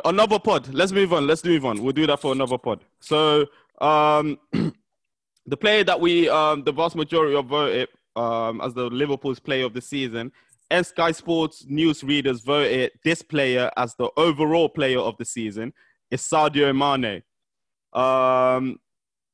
Then was there no Salah votes? No Salah votes at all. I wanted to do Salah and Mane, to be honest, because I think that both have, done bits for us this season. But I think I would have to give it to Mane as I think he has been the most clutch for us this season. That's it. That's and simply it. This is why I had to give it to him. Yeah, I think he's that player that from an attacking sense, you take him out and you kind of like there is a disconnect. He is that player for me, man. He's come up so huge for Liverpool on so many occasions. That Aston Villa game, man. Goals, Southampton. Man. He's just been brilliant, man. Like, what more can we say about Mane? Is he a realistic shout for overall player of the season, like with KDB? After him, and obviously Henderson. Well, after KDB, you're saying? KDB's clear, yeah. I'd honestly, I'd say KDB. It's one of those where because Salah puts up such ridiculous numbers as well, it kind of almost takes away from Mane's numbers. So when you actually look at it, he's got 14 goals and 7 assists. And to be honest, you probably think that they'd be more, but because him and Salah more or less share the bulk of the goals, you know what I mean? So the numbers don't look great. So I'd have to say KDB, definitely, man. Okay. So that concludes our player of the season per club. Obviously, let us know in the comments on Twitter or Instagram if we had any of these wrong, but I don't think we did. Let's move on. Though. Great discussion overall. I heard that. That was class. So let's move on. So obviously, football's back. We failed to discuss this earlier, but it doesn't matter. The Bundesliga started again yesterday and today. And obviously the biggest game of the weekend was, I think, Dortmund v Schalke, just a derby. And I think the vast majority of us watched that game as well. What did you guys think from watching these games and football being back without supporters and everything? Just a bit. Game, man. You really like can't put a price on atmosphere in a stadium, man. Like honestly, like because the fans have such an effect on, I feel like, tempo and just rhythm and just how the game goes, man. Because when, let's say, you're pressing for a goal, you can see the fans like getting more and more excited. You can see them jumping up quicker and quicker as attacks happen, as attacks build up, and it's just an eerie feeling when there's no fans in the stadium. Like I didn't feel as engaged watching that game yesterday. I mean, to be fair, Dortmund aren't my team. Like if I watch Arsenal like play behind closed doors, I may feel differently, but I can't say I felt as engaged watching that game yesterday than I had in previous games where like there's been fans. Because obviously everyone knows, like, I mean, in that stadium, like the Dortmund fans go absolutely berserk, you know, and it was just a really eerie feeling, man. I don't know, man. I don't know if I'd be able to deal with it long term, you know? That's a great point that you make, to be honest, because I noticed that there was only one home win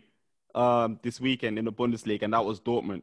It levels it out, doesn't it? Yeah. So the rest, every team that played at home either drew or lost, which may be the effect of the crowd, because Tosa said, you can't put a price on that.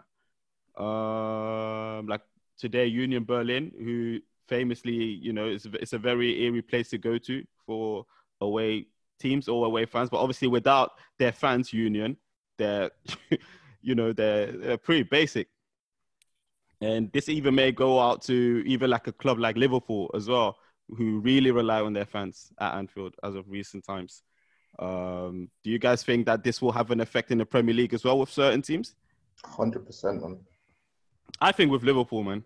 Can't lie. But do you reckon, let's say, teams at the bottom of where I can't think of a team at the bottom of where I think, oh, that's a tough place to go because of the. Do you know what I'm trying to say? Palace. But they're safe.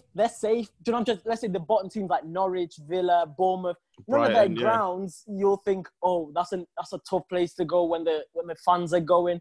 So I don't know.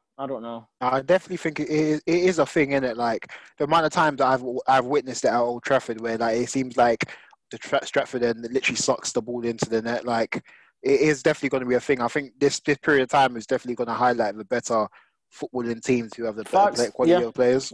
Yeah, facts. I definitely believe that, but I do think it's important. Like we can't deny how massive like the whole home advantage, or even the ways. Like some teams play better. Like Palace, I think, have a better record away than they do at home. So like they might come into fruition and think like, yeah, we can sort of step to these teams a bit more away from home. But it'll be interesting to see it. But I'm just glad that football's it's back in it. I'd rather have this than no football, man. Yeah. All right, say no more. So let's start. Let's continue with our trivia game then. And as of today, we'll do an Arsenal trivia. Munya decided to step up for us today. Yeah, why not? Let me see what this is all about. Munya, He's been laughing at people for the past few weeks. That's what I'm saying. Oh, it's about to get sticky for me still. Munya, what's the table saying though? Because I didn't prepare in that way. Have you got the table? Ken, how many did you get last week? 0. None, bro. 0. We're Liverpool are rock.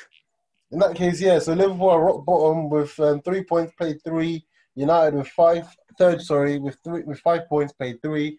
Arsenal second with 5, played 2, and then Tottenham first with 6, played 2. Okay, cool. So if someone can keep time, 30 seconds, and another person can keep score. Actually, I can keep time. I just need someone else to keep score. Calm. Toast? No probs. Yeah, all good. Okay. Munya, you ready? Yeah, I'm ready, G.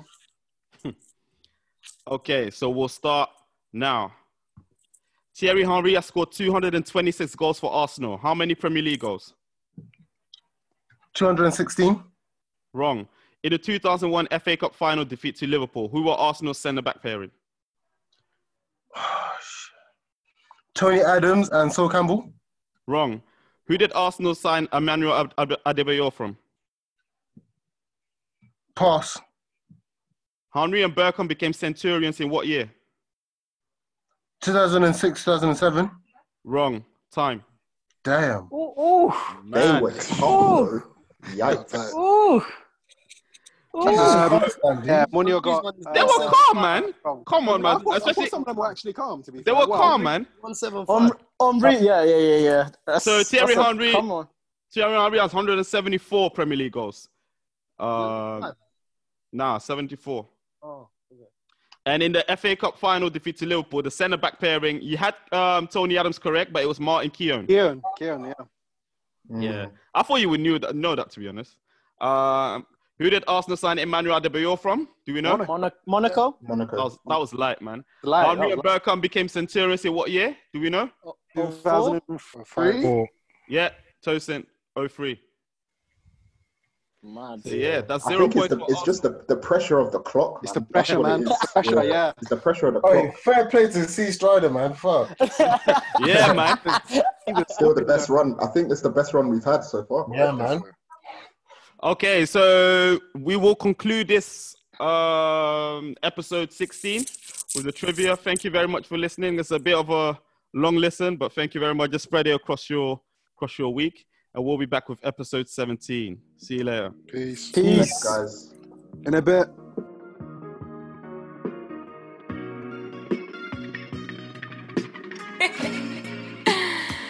Hey, Kai.